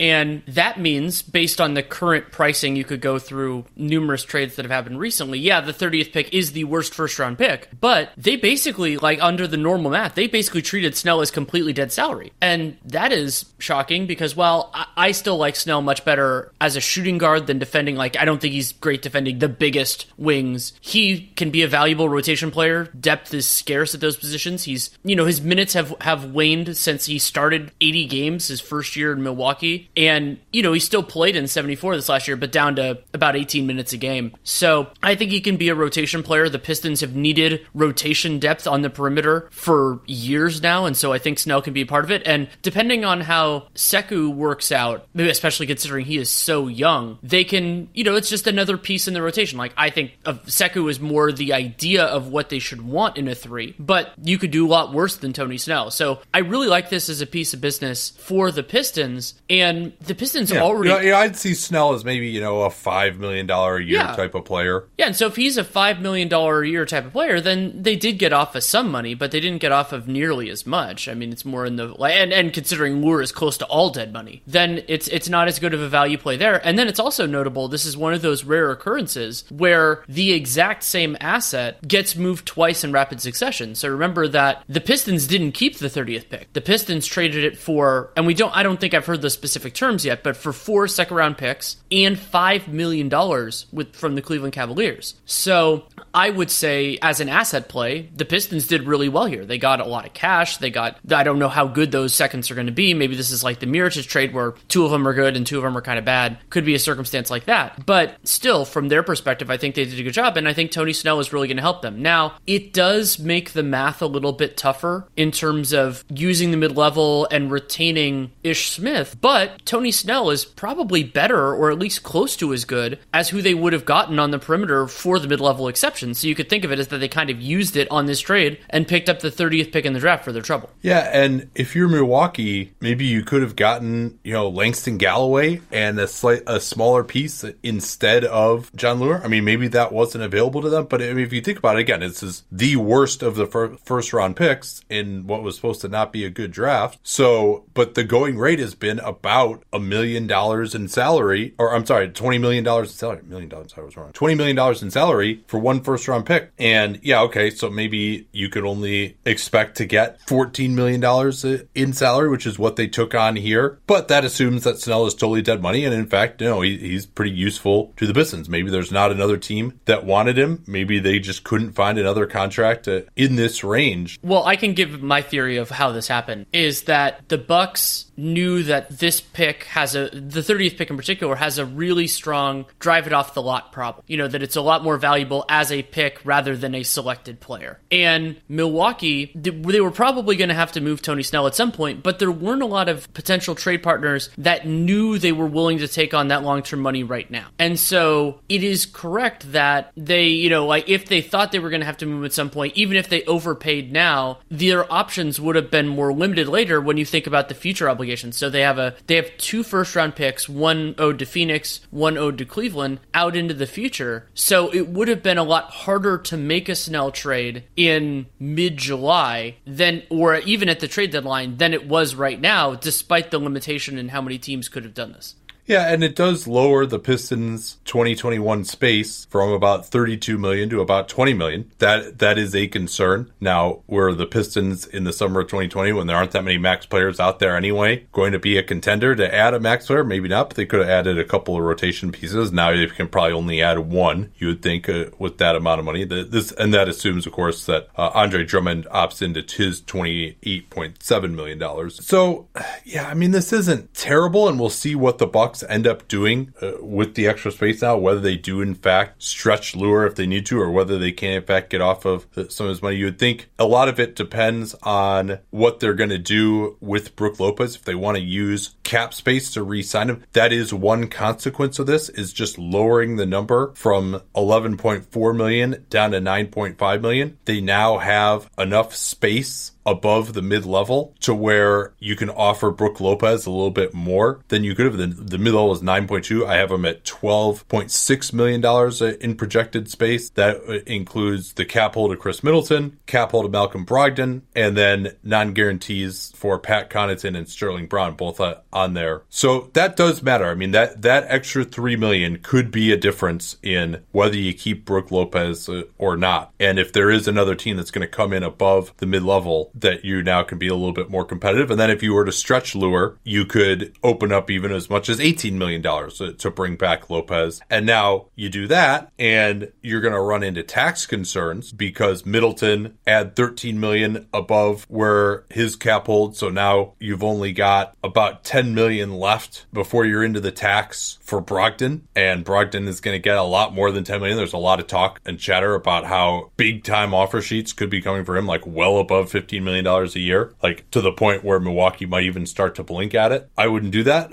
I think you probably got to just pay it. But so I think the ability to go above the mid-level, now you can offer more, if there is another team that's also doing the mid-level, you're more competitive than that team if, Brook Lopez isn't giving you any kind of a home court advantage. Or you might be able to only go 3 years on Lopez now, rather than having to go 4 years of the full mid-level. And Lopez, at 31 right now, you don't want to be responsible for that last year. So it's about the most important $3 million you can open up, unless you're just, getting you're $3 million short of having straight up max room. And they've got more flexibility now for the stretch than if they did before. So this does have value. It's just a question of the 30th pick being maybe a little bit too much to give up there, but we'll see. I mean, it's just this has been a little bit of asset drain here from the Bucks, because remember, they've already got another pick that's owed now to Boston. It used to be Phoenix from the Eric Bledsoe trade. Then they owe another one 2 years after that to Cleveland from the dump of Dellavedova and Henson. So just really interesting to think about what the market is here. And we've seen some, like the Fareed pick, that ended up going to the Nets at 27, but the thought was that was going to be, closer to 20 than 27, and the Nuggets overperformed. Unclear if they just knew that was 27, if they could have dumped all of Fareed's money. It was both Fareed and Jarrell Arthur, by the way, to clear. So it was about $20 million last summer. Anything else to say on this one? No, I think that Pistons and Bucks fans who lamented that we didn't talk about this trade really did get their money's worth, because we talked about it a whole lot longer now than we would have on the draft breakdown podcast, where it would have been like a 2-minute probably aside. And it's an interesting deal. Like I'm happy we spent the time on it, because it gets into the decision making. One other quick thing, actually, I think the Pistons really got a benefit here of being honest about what they were going to do with their space. Because I'm sure other teams could say, "Oh man, like look at what we we could do do so many things with the mid-level exception, all these things, I don't think they were going to do better than Tony Snell. So pretty good piece of business by them. And let's say for whatever reason they need to clear extra space next year, they could dump Tony Snell at that point, and there's a lot less bad money on his books, or they could even stretch him if they needed to. So I like this more from, and it's why I don't evaluate trades, winner and loser. I like it more from their perspective than the Bucks, but we'll have to see. It could end up, as you said, that $3 million is exceedingly important, and this was the most reasonable way to do it on the time frame that was important. Yeah, and for the Pistons, now have $12.5 million below the tax with 11 players, including Sekou Doumbouya and Svi Mykhailiuk, who's non-guaranteed for next year. We'll assume that he's going to be on the team again. And their big need, of course, is backup point guard. They do have full bird rights on Ish Smith, so you imagine that will be the priority, bringing him back within that $12 million or so they have to work with under the tax. If they can get him for, say, 7 or so, and who knows what the years are going to be on that, or they can break into the full mid-level to try to get another backup point guard solution instead. But I would be extremely shocked if this team pays the tax next year. And they did bring themselves that same $3 million we were talking about, or I should say $2 million closer to the tax. All right. Speaking of tax, Sam Presti was asked about reports that Thunder are trying to lower their luxury tax bill. They did not move the number 21 pick in a tax avoidance move, as had been speculated. But he did have this quote, which said, "Where we are right now, we're not going to be able to sustain that over a very long period of time." And that's an interesting one to me. They are in the repeater tax. Whether that is just as an absolute, they can't spend that much, or whether that is, well, shit, we're not spending this much to lose in the first round every year. My guess would be it's more the latter, and we'll see what they can do to remake their team and hopefully be more of a threat in the West. There is an opportunity ahead of them. They were playing much better before Paul George suffered those 2 shoulder injuries, and hopefully he can get back to that level, although he'd never played that well before in his career, so expecting him to be the same as he was for like that hot 2 or 3 month stretch next year is maybe a little bit of fool's gold. But, with George, with Westbrook under contract, Steven Adams, those 3 guys, you're going to have an expensive team for quite some time to come here. So unless they move one of those guys or get a lot better, you had to imagine that changes will be coming, perhaps not until the trade deadline, to reduce salary, or maybe, people have talked about maybe Steven Adams being taken into a team's cap space. He's due about $27 million a year over the next 2 years. That is not a value contract to me. I wouldn't endorse doing that. He's coming off a little bit of a down year, but I think he's overpaid by at least $12 million a year or so there. So just taking him into cap space, presumably some kind of an incentive would have to be offered by OKC there. One other note on Oklahoma City's books: while their 4 highest paid players are all under contract through 21, it is notable that Robertson and Patterson, who make a combined $16 million, both come off their books. So they're not too far over the tax line for 2021 at this moment. Now, they would have to fill out the roster, and if they use the mid-level for either of the 2 years, much less both, then it gets more complicated. But the books will look a lot better at that juncture. And also, like, let's say Schroeder's contract, it'll be $15.5 million at that point. Maybe you can even just find a taker for that, or you get out of it. So I think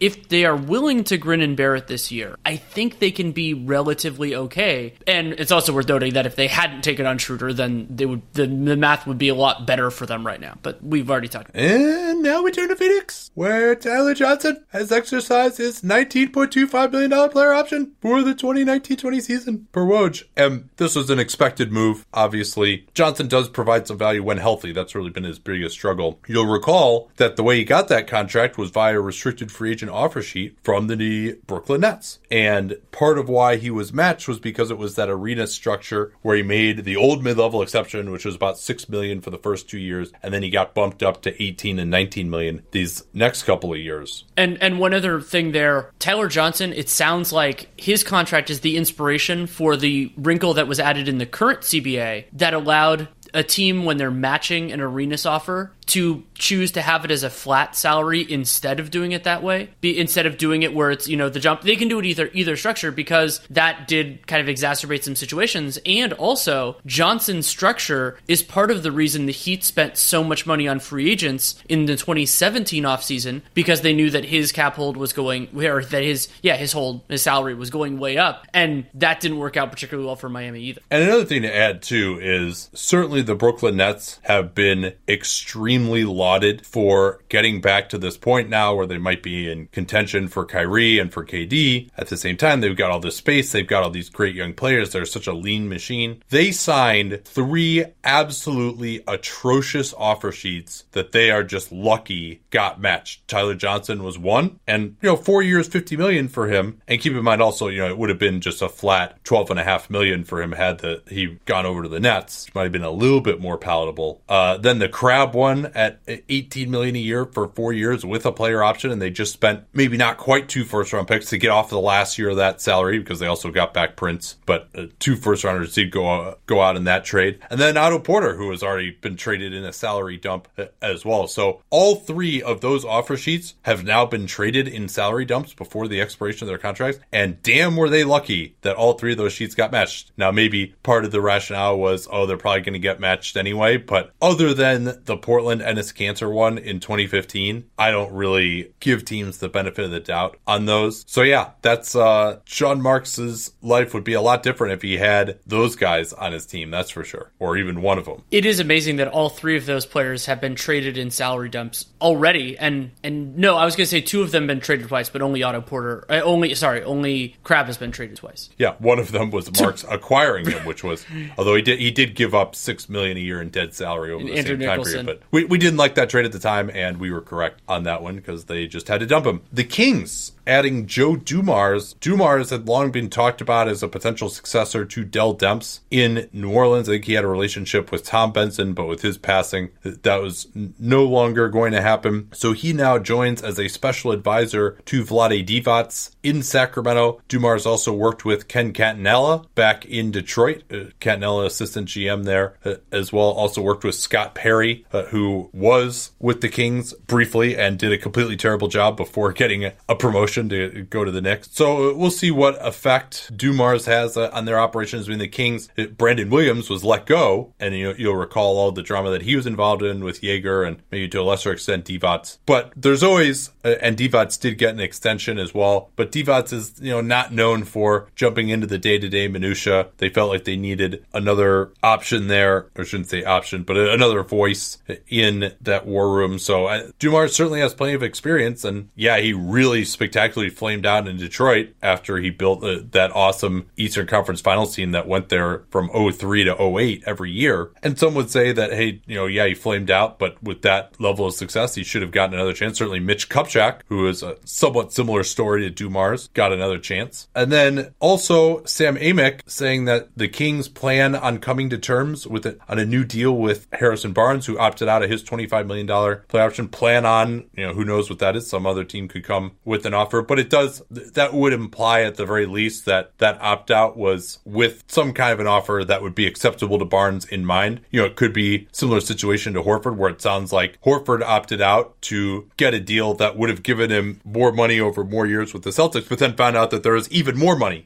available elsewhere once he did opt out. And so maybe it'll be the same for Barnes, but Barnes won't be nearly as in demand as Horford. And then Willie Cauley-Stein, we mentioned his huge cap hold there, that they're unlikely to want to offer him a big long-term deal, but that it would make sense to keep him on board, and he's a reasonably effective player for them, maybe not deserving of a look as a long-term starter, but that they would kind of like it if he took his qualifying offer. His agent Roger Montgomery trying to prevent that by saying, I really think Willie needs a fresh start based on how things have gone for him there in Sacramento. I just think it's time for Willie to move on, and we'd really like him to move on. I am hopeful they will not even give Willie his qualifying offer, in comments to the Sacramento Bee. I'm sure that's what he wants, but that's not the way the system works. And I mean, you could say how it works in Sacramento. Willie Cauley-Stein started 81 games last year. He has had an opportunity and was a useful part, especially once they reinvented their transition offense around De'Aaron Fox during the 18-19 season. So I think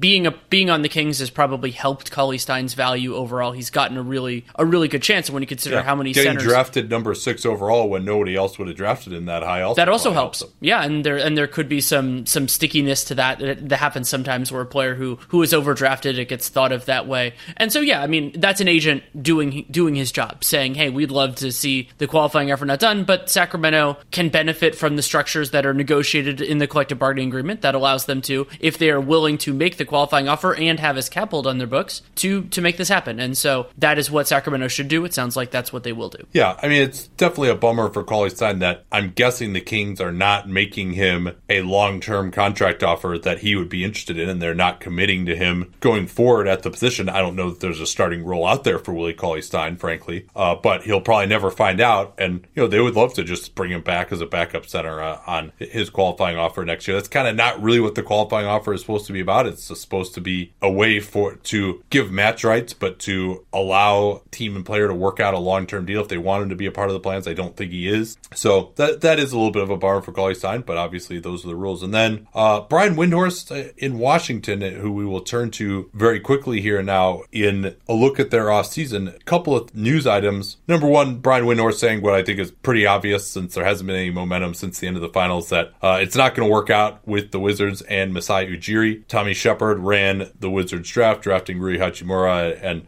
doing the media responsibilities. And then Chris Haynes reporting, again, another expected move that the Wizards will decline the $20 million team option as opposed to a non-guarantee on Jabari Parker. But the nice thing about the team option, if you decline it, is you still have rights to him and he doesn't have to go through waivers and you can bring him back more easily in that scenario. And Haynes reporting that there is that mutual interest in re-signing. So should we just turn to the Wiz overall cap situation here? Yeah, we can do that. And the Wizards situation, I think that because of all of the moves that happened over the course of the season, I think that maybe it's been lost a little bit, just kind of where things ended up. So the Wizards have a bunch of restricted free agents, and those holds are largely what's going to keep them over the cap line as of now. Though obviously those can change based on who goes elsewhere. But so if you count in Satoransky, his hold is $5.9 million, and Bobby Portis $7.5 million. Thomas Bryant $1.8. If you count all those guys in at those values, they're basically functioning as an over the cap team. And then the Jabari Parker thing makes that more reasonable as well, because then you can use non-bird rights to bring him back, because you're not going to pay him that $20 million. You just decline that option. So they're in a very unusual circumstance where I wouldn't expect the Wizards to pay the luxury tax next year, but they have a pretty significant amount of flexibility as long as none of their pending free agents get a ridiculous offer. Like if somebody doesn't fall in love with Thomas Bryant or Bobby Portis and just gives them just a ridiculous offer that then the Wizards choose to match. Yeah, so probably the best way to think of this is where would they be without any of those free agents? And they still wouldn't have significant cap room if they move on from all of those restricted free agents. They'd only have $8 million less than the mid-level exception. So it makes sense to stay over the cap regardless. They would have the BAE available at their disposal as well. This year, BAE this year, you can do a 2-year deal starting at $3.6 million. Obviously, the full mid-level exception, 4-year deal starting at $9.2 million. So they've got the $8 million below the cap. That gives them $31 million below the tax. And those 3 restricted free agents that in theory they'd like to retain between Satoransky, Portis, and Bryant. And then, of course, there's Jabari Parker, who they want to bring back as well. Seems hard to believe that $30 million would be enough to get all 4 of those guys back. Also, you might say that, and if you are going to do that, then you're probably not going to use your other salary cap exceptions to bring in free agents from outside the organization, because then that's going to put you over the tax line. Now, they also have the option, of course, of waiving and stretching Ian Mahinmi at his $15.4 million. And perhaps, if they were to do that, then they could open up another $10 million in room, but they'd have a $5 million dead charge on their books the next 3 years. Unlikely to me, given where they are in rebuilding, that they would give up assets to try to excise Mahinmi's salary entirely. Perhaps you could see them going into the tax to start the year and then moving Mahinmi at the trade deadline. But I think even that seems unlikely to me. It just doesn't make sense to give up assets when Mahinmi's going to expire at the end of this year and John Wall is hurt. His designated player extension kicks in this year at $38 million. You got $38 million in dead money on your books this year. You're not going to be that competitive this season anyway. So it doesn't make sense to me to do anything with Mahinmi. In fact, it probably to me doesn't make sense to do anything even stretching Mahinmi this year. Yeah, especially because that would be kind of a canary in the coal mine that they've spent too much money on other things. And especially if those come on long-term contracts, then that $5 million could end up being more significant moving forward. The other way that Washington theoretically could clear more spending power would be if they made a trade involving Bradley Beal where they took back less salary. It sounds and feels to me like that is significantly less likely now that that the draft is over, it's a whole nother year pretty much until they could know what those draft assets are, because there's a much greater value to knowing, okay, the 6th pick is on the table rather than Team X's pick, which they have the 6th worst record, or for now they have that and Bradley Beal is going to make them better and all those sorts of things. So my instinct is that they're going to keep him around, at least for now. I think that's probably a mistake unless he has shown an openness to re-signing that we haven't heard publicly, but that they can have very different conversations there. Because the problem with waiting on Beal, more so if they have to wait until after the season rather than at the deadline, is that teams just don't give up nearly as much for a 1-year rental as a 2-year guy. And yes, that team will have full bird rights on him, and that could be very valuable. But if Beal is not a part of their long-term future, and their present isn't that bright, especially with John Wall being out, this would have been the right time to make a move. This is something you and I talked about with Kemba Walker at this point in his contract. Yep, and we'll see. Maybe Walker will return to Charlotte, but still that's probably going to be a bad contract, and they'll be in the purgatory that every team other than Atlanta in the Southeast Division apparently contractually must be in,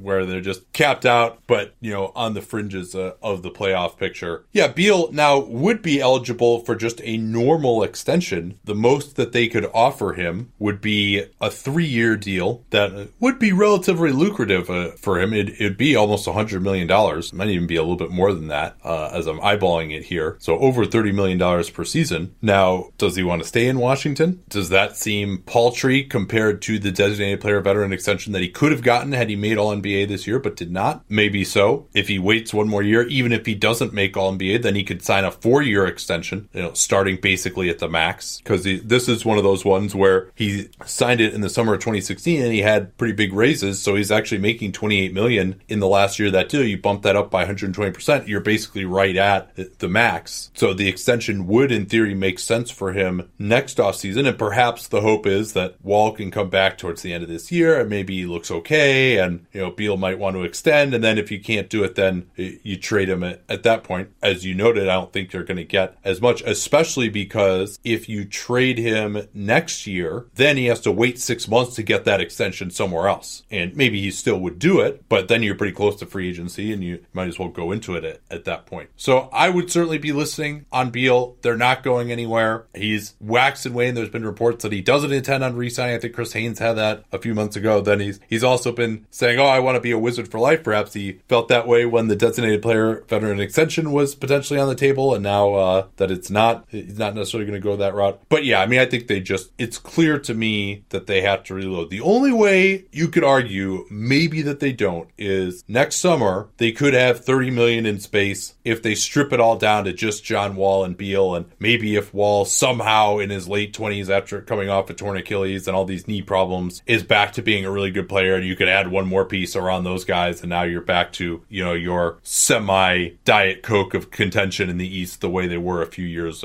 before this. But I find that rather unlikely that they could get that piece next summer, as we've talked about what that market's going to look like. So I'm in total agreement. I think they should look to move and certainly be listening at the very least. Let's turn back to this idea of their pending free agent. Satoransky, Portis, Bryant, Jabari Parker. How would you prioritize bringing those guys back? Obviously, it depends on the money for each of them. Sure. But just in terms of how important you deem them to what this team is going to be on the court next. In the immediate, Satoransky moves up on the list because if they want to be competitive the upcoming season, because they need shot creation, capable guard play, and they have fewer options there than they do with the other slots, including the fact that Portis and Parker can occupy similar roles in the rotation. So they duplicate each other, so then I think that pushes each of them down on the list. Yeah, and then you also throw in that I don't know who there is on the market that they could get for the full mid-level who would be better than Satoransky. I mean, agreed.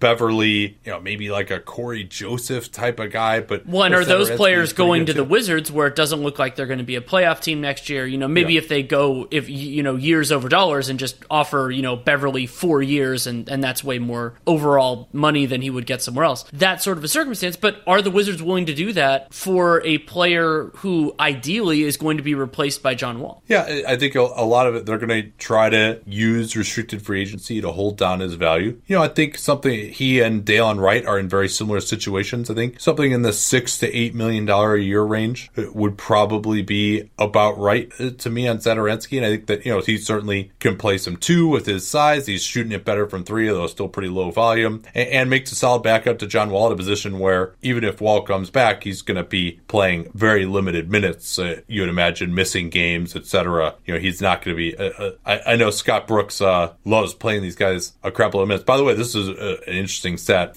I want to say, can't remember who had this on tour. I apologize for not citing it correctly. That Bradley Beal led the NBA in minutes last year, but he's only averaging like 36 minutes a game. But he actually played more possessions than anyone has played in 10 years because the pace of the game is so much faster. That's an interesting thought in terms of wear and tear. And I mean, some of maybe they were trying to help him gun for stats so he could get the designated player veteran extension. Who knows why on earth they're playing him, 40 minutes a game when they're out of it late in the season. But I wouldn't recommend that for a guy with a history of like stress reactions in his leg.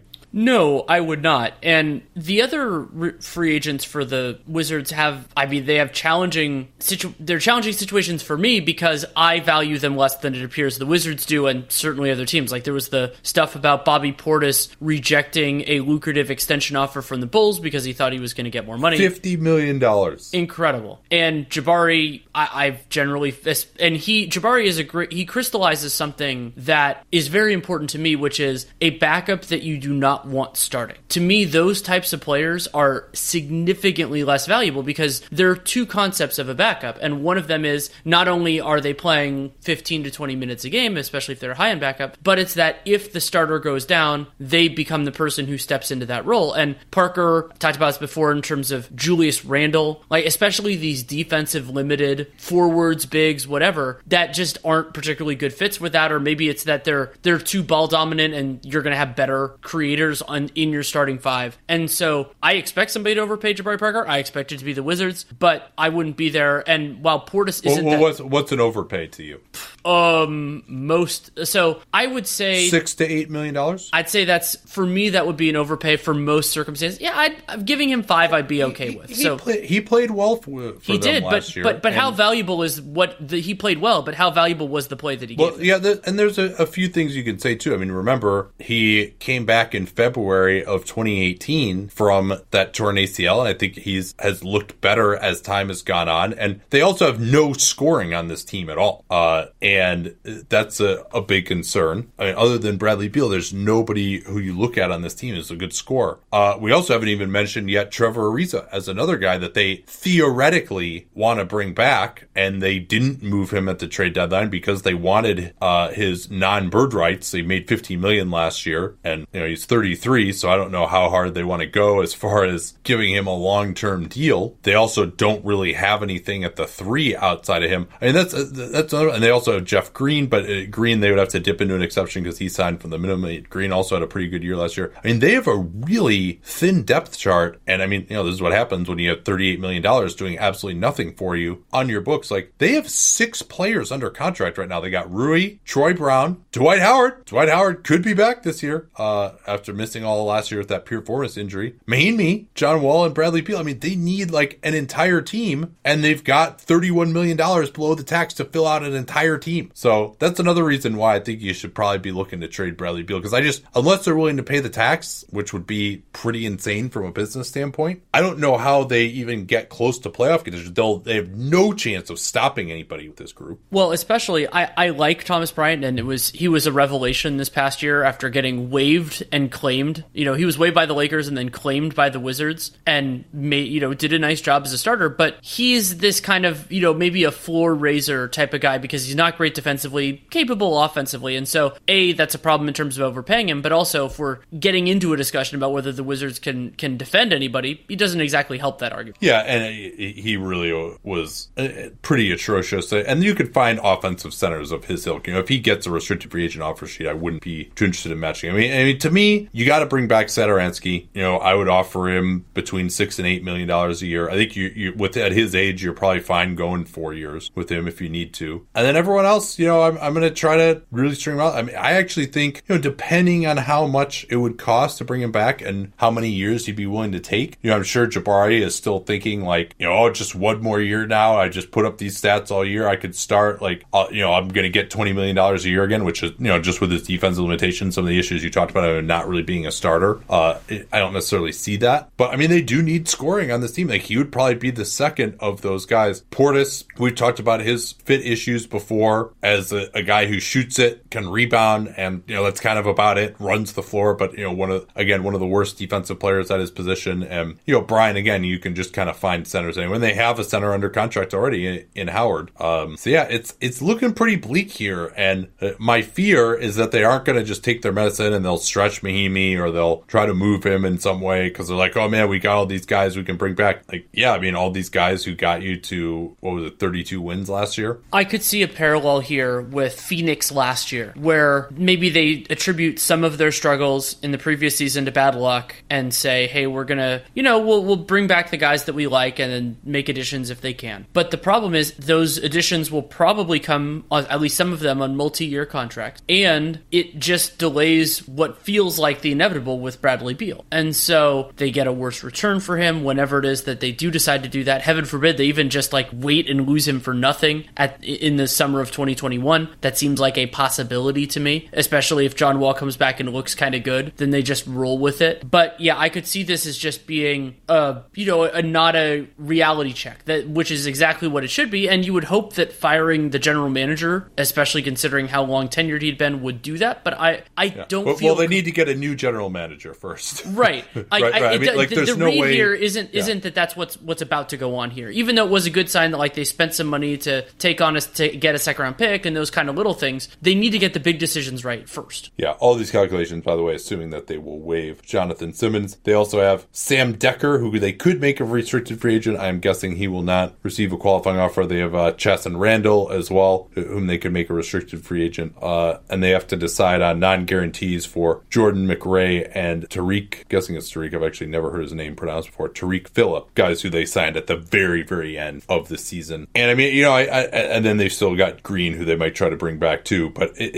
and Green is from the DC area. Maybe he would take another minimum. That would go a long way to making them at least semi-competent next year at the power forward position. So yeah, I mean, it is really, you look at their books and it's like, it's not really that bad. They got $8 million under the cap, but then you realize, they have like 2/3 of a team that they still need to fill out, and $30 million to do that with makes it pretty difficult there. Looks like Hachimura is going to play a lot for these guys too. And Admiral Schofield, who they drafted with that 42nd pick that they got from Philly in the Simmons salary dump, another guy who might get some tick next year. Let's look now at Atlanta. They've done a lot of their work already, so this isn't nearly as interesting as it may have appeared a month ago. They took on money in the Allen Crabbe deal and then took on more money in that deal for DeAndre Hunter and the number 4 pick, dumping and being a dumping ground for Solomon Hill from the Pels. What do their books look like now with all of that action? Actually, none of those things have technically happened yet. They can't happen until July 6th. But assuming that they do all happen, what do their books look like with all those moves in the rearview mirror? Travis Schlenk has a choice in front of him, but that choice might be dictated by Dwayne Dedmon. So basically, if they clear off their pending free agents, the Hawks could still have about $14 million in space to work with. However, they could also choose to stay over the cap, and that would likely involve retaining Dedmon. They have early bird rights on him, and he had a significant salary last year, so that's presumably going to be enough to retain Dedmon. And if they did that, I just realized that they can't. I was going to say they could stay over the cap, but they functionally have to use cap space to bring on Solomon Hill, so they can't actually do it that way. They have to go under. Same thing with Crabbe as well. Yeah, that's right. Yeah. So fewer choices then. So basically then they have $14 million to work with, and they could theoretically, Dedmon's hold, and they could go over with that, so that would give them a little bit more wiggle room. And they have the room exception to work with. So That's not a lot in terms of flexibility, but it is also worth noting that we just got off the Wizards and they have like half a team. Whether or not these players are good yet, or, it's probably going to take them some time, the Hawks have a lot of guys on roster that you expect to get playing time, so there isn't really that much they can offer potential free agents in terms of minutes. Yeah, their needs right now, backup point guard stands out the most. They do have Jalen Adams, who got most of the minutes there behind Trae Young with the departure of Jeremy Lin via buyout back in February. But you'd think they'd want to bring in maybe a little bit more experience of an option behind Young, and even just to have a third point guard if you want to rest Young at certain times. They've also tried DeAndre Bembry in that role as a backup point guard at times too. But let me ask you this, just overall. I mean, so they've got that. We'll go through their needs first and last. They've got a ton of options on the wing, ton of options at the 4 now. Center looking a little sparse with really only Alex Len and Amari Spellman under contract. They'll probably also bring in Bruno Fernando, who is the number 34 overall pick. He's a center, so maybe they feel like that's enough. I think they also want to bring back Dedmon. They have early bird rights on him, but that's not as valuable. They can offer him 175% of what he made last year. There's talk of him maybe getting a big balloon deal, but Zach Lowe said this on his pod that Dedmon is getting talked about a lot of places. He's another one of these guys that is versatile enough that he fits a lot of places. If Atlanta came with a 2-year offer at $12 million a year, maybe that ends up being enough for him. That's about what they could get to, just as I'm eyeballing it here. Well, and it's also worth noting that Dedmon at age 29, and considering how the center position is going, he might not want to take a lot of money for 1920 and then hit the market again, unless it is so much money where you expect that it'll be easy to make up any potential margin later on. Yeah, and the Hawks, they, as it stands now, project to have $77 million in cap space next year. They will have just all rookie contracts. They've got Bazemore, Crabbe, Hill, Plumlee, all coming off the books. So I don't know if they want to dig into that space with a multi-year deal for Dedmon. And he may just want to go play with the winner. And it's not the end of the world to me if they lose him, especially because with the acquisition of Hunter and John Collins still in the fold, and they got Cam Reddish as well, potentially play the 3. They got a bunch of other wing options also. It looks like the vision is going to be to have Collins play more center this year. So maybe you feel like he's your starting center. Maybe they don't start Hunter, but eventually what we're talking about here is that. So they could also re-sign Dedmon, although he would be able to veto a trade if they only give him a 1-year deal. But I don't know that it's essential to do that. And they might want to try to find someone with that $13 million in cap space, maybe make a restricted free agent offer sheet, or someone else who can grow with this team a little bit more if you are in fact going to sacrifice that cap space in the summer of 2020. Something else I just want to mention briefly with that the 2020 ideas, the $77 million figure you brought up is jarring, because that's a ton of money, and it might be so much that Schlenk considers using part of that to take on a multi-year contract either this summer or at the deadline. Remember how much expiring money they have, and they could do a lot of different flavors of this. It could be a dump for a dump, meaning like Solomon Hill or Plumlee for somebody who is similarly marginalized but just has money beyond the coming season, or it could be more of a value add, and that was some of the reporting that was out there of if they had included Bazemore in a trade for Brandon Knight, let's say. And so in that sort of a circumstance, then you're getting value, you're giving somebody up who can help the new team, and so that's something that they'll pay for, and you're taking on bad money. So I think that 77, unless they think there's a way that they're going to get 2 max guys, I don't even know who that would be in next year's class, because it's just not that strong a group, especially for young players who would be a good fit with the Hawks core. So I would probably consider that as well. And the other way of doing that, and they're not mutually exclusive necessarily, would be to make a more lucrative offer for somebody who's young on the market this year. Yeah, and you could say maybe bringing in a young backup point guard. Now, one thing that may happen is the Pels and Lakers trade could be expanded to include the Hawks. I'm guessing that the Pels aren't going to want to take on extra salary from the Lakers in that deal themselves, because they've gone to great pains now to open up the $32 million in cap space for themselves. But the Hawks might be willing to do that. One thing that's been suggested is maybe a sign and trade with Alex Caruso to bump up the outgoing salary from the Lakers enough that AD could get his whole trade bonus, and they can still use the cap space before they execute the trade later as an over the cap team. And perhaps Atlanta might have interest in Alex Caruso off a sign and trade from the Lakers and bring him in as your long-term backup point guard option. Maybe Tyus Jones would be another guy they could look at as well. Wright and Satoransky at 27, maybe they're a little bit older than what you'd be talking about here. But I do think the one thing, and we'll see how Reddish works out, but the one thing this team needs in the long term is another guy who can really create outside of Trae Young. They don't have much there. And sure, they'll have other draft assets going forward. They'll have all this cap room and free agency next year. So it's not essential that they address that right now. I'm interested to see how good they want to be this year. There might be some value in starting to get better with all that cap space available. And Trae Young, people have definitely taken notice of that. There have been a lot of reports that Atlanta is kind of viewed as this sleeping giant in free agency going forward. I don't see them doing much with their $13 million this year, but that's not really enough to pick up a ton in terms of assets going forward. Like another first round pick, you're probably not going to get there unless, you could have gone the Tony Snell route and take on a deal that goes through 2021. But as you've talked about before, there's not that many of those bad deals that go beyond this summer. There may be some after this summer when some of these are signed, and maybe the Hawks would keep their cap space open for that purpose. But I think they feel like they're getting close here in terms of some of the guys they have. And we'll see what the guys they just drafted this year look like, how Herter and Young develop this year. I think that'd be interesting. If they did want to go more of a short-term center route, or even get a center who could be part of this group more in the long term, anybody stick out to you there in either the unrestricted or restricted markets? Jordan Bell would be interesting, depending on what Lloyd Pierce wants as their defensive identity. Also, the Warriors' cap situation could make it so that any money to Jordan Bell becomes prohibitive, so he could be more gettable than a lot of these guys. And just, as an option, I think that more teams are going to be going towards this theory of the center position, that you have a couple of different players with different skills. I think Maxi Kleber would be interesting. He's a little older at 27, so not a perfect fit there. But, the floor spacing, and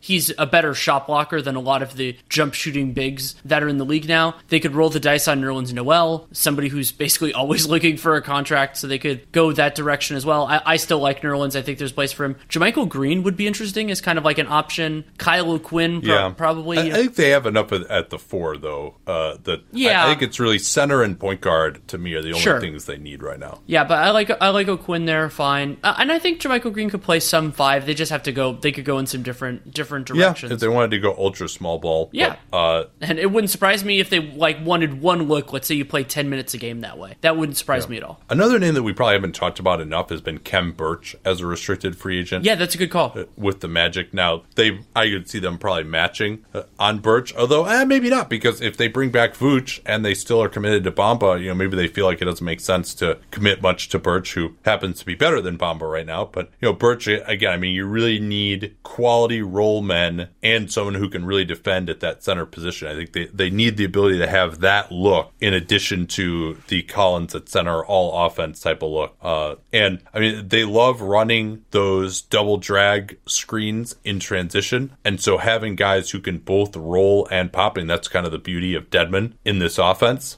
is really useful. That double drag that they ran all the time was just totally unstoppable with Trae Young at the controls, to the point where even like Brad Stevens started going with a zone to combat that in a game at one point. Another interesting one maybe could be if the Jazz want to use space, maybe they would try to pick up Derek Favors from the Jazz and have him be their center. He's an Atlanta native, and think of him maybe as someone that they could potentially re-sign. He's 28 right now. It would also be, I think, a lot better for Atlanta if they could pick up Favors now, as opposed to trying to sign him as a free agent next year, just to see how his fit is with John Collins. Like that, because we've been talking about what John Collins' frontcourt mate it should be for a while now, and Favors would be a different option there. And knowing it before you have to make a commitment to paying him, because theoretically center or power forward could end up being one of the avenues that Schlenk uses in free agency next summer. So getting that information would be really nice. It is, I think it's really unfortunate for Atlanta that Favors was not included in the Conley trade, because in that circumstance, they could have had an easier conversation with Memphis, who not only already has Jaren Jackson and looks like they might be bringing back Valanciunas, but they also drafted Brandon Clark. So then you can go to them and say, hey, we'll give you something of small value. They have a lot of kind kind of sweetener type guys, and that would have been there. But instead, it looks like, at least right now, that Utah wants to keep Favors. Yeah, it seems like that's the case. Also, a few other names for you. Kevon Looney, only 23. Schlenk has familiarity with him from his days in Golden State, although that was before Looney emerged. Ed Davis could be a thought. The Hawks did do a pretty good job on the offensive glass at times last year in their two big alignments. Ed Davis could help with that. And, hey, maybe Robin Lopez or Rashawn Holmes could also be guys that they might look at. I mean, there's a lot of options at center, and I'm not even sure that they need another center. They might feel okay going in with Len and Spellman and Collins. They still have Miles Plumlee on this team. Not that he is someone you want to be counting on. I want to give you a name for the point guard spot, depending on how much money they have to spend. Ish Smith could be a logical fit of a guy who isn't really threatening the starter, but can still play capable minutes, can be a gap filler in case Trae Young has to go out due to injury or is in foul trouble or whatever, and who might be willing to take a shorter term contract if you give him the right amount of money at the immediate. And especially, we just talked about the Pistons losing some of their financial flexibility. I like him better for Atlanta than a lot of the other options that are out there. It would be price dependent, but I do like Ish better than just about everybody else I think would be reasonable for them to get. Yeah, at 30, I'm not sure that it makes sense to go with more than 1 year, and I think such an offer will be forthcoming from the Pistons, who really have no way to replace him. So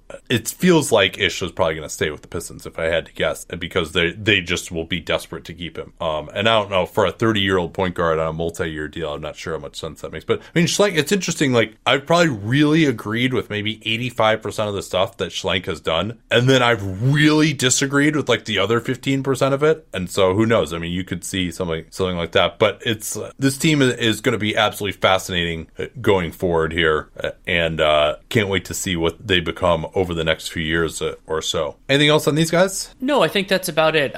They do have extension possibilities with DeAndre Bembry. My instinct is that they just kind of play out that string and see where he fits in the rotation. It's hard to even conceive of what a team-friendly offer would be, and we very rarely see those for players like him. So I don't expect to see anything there.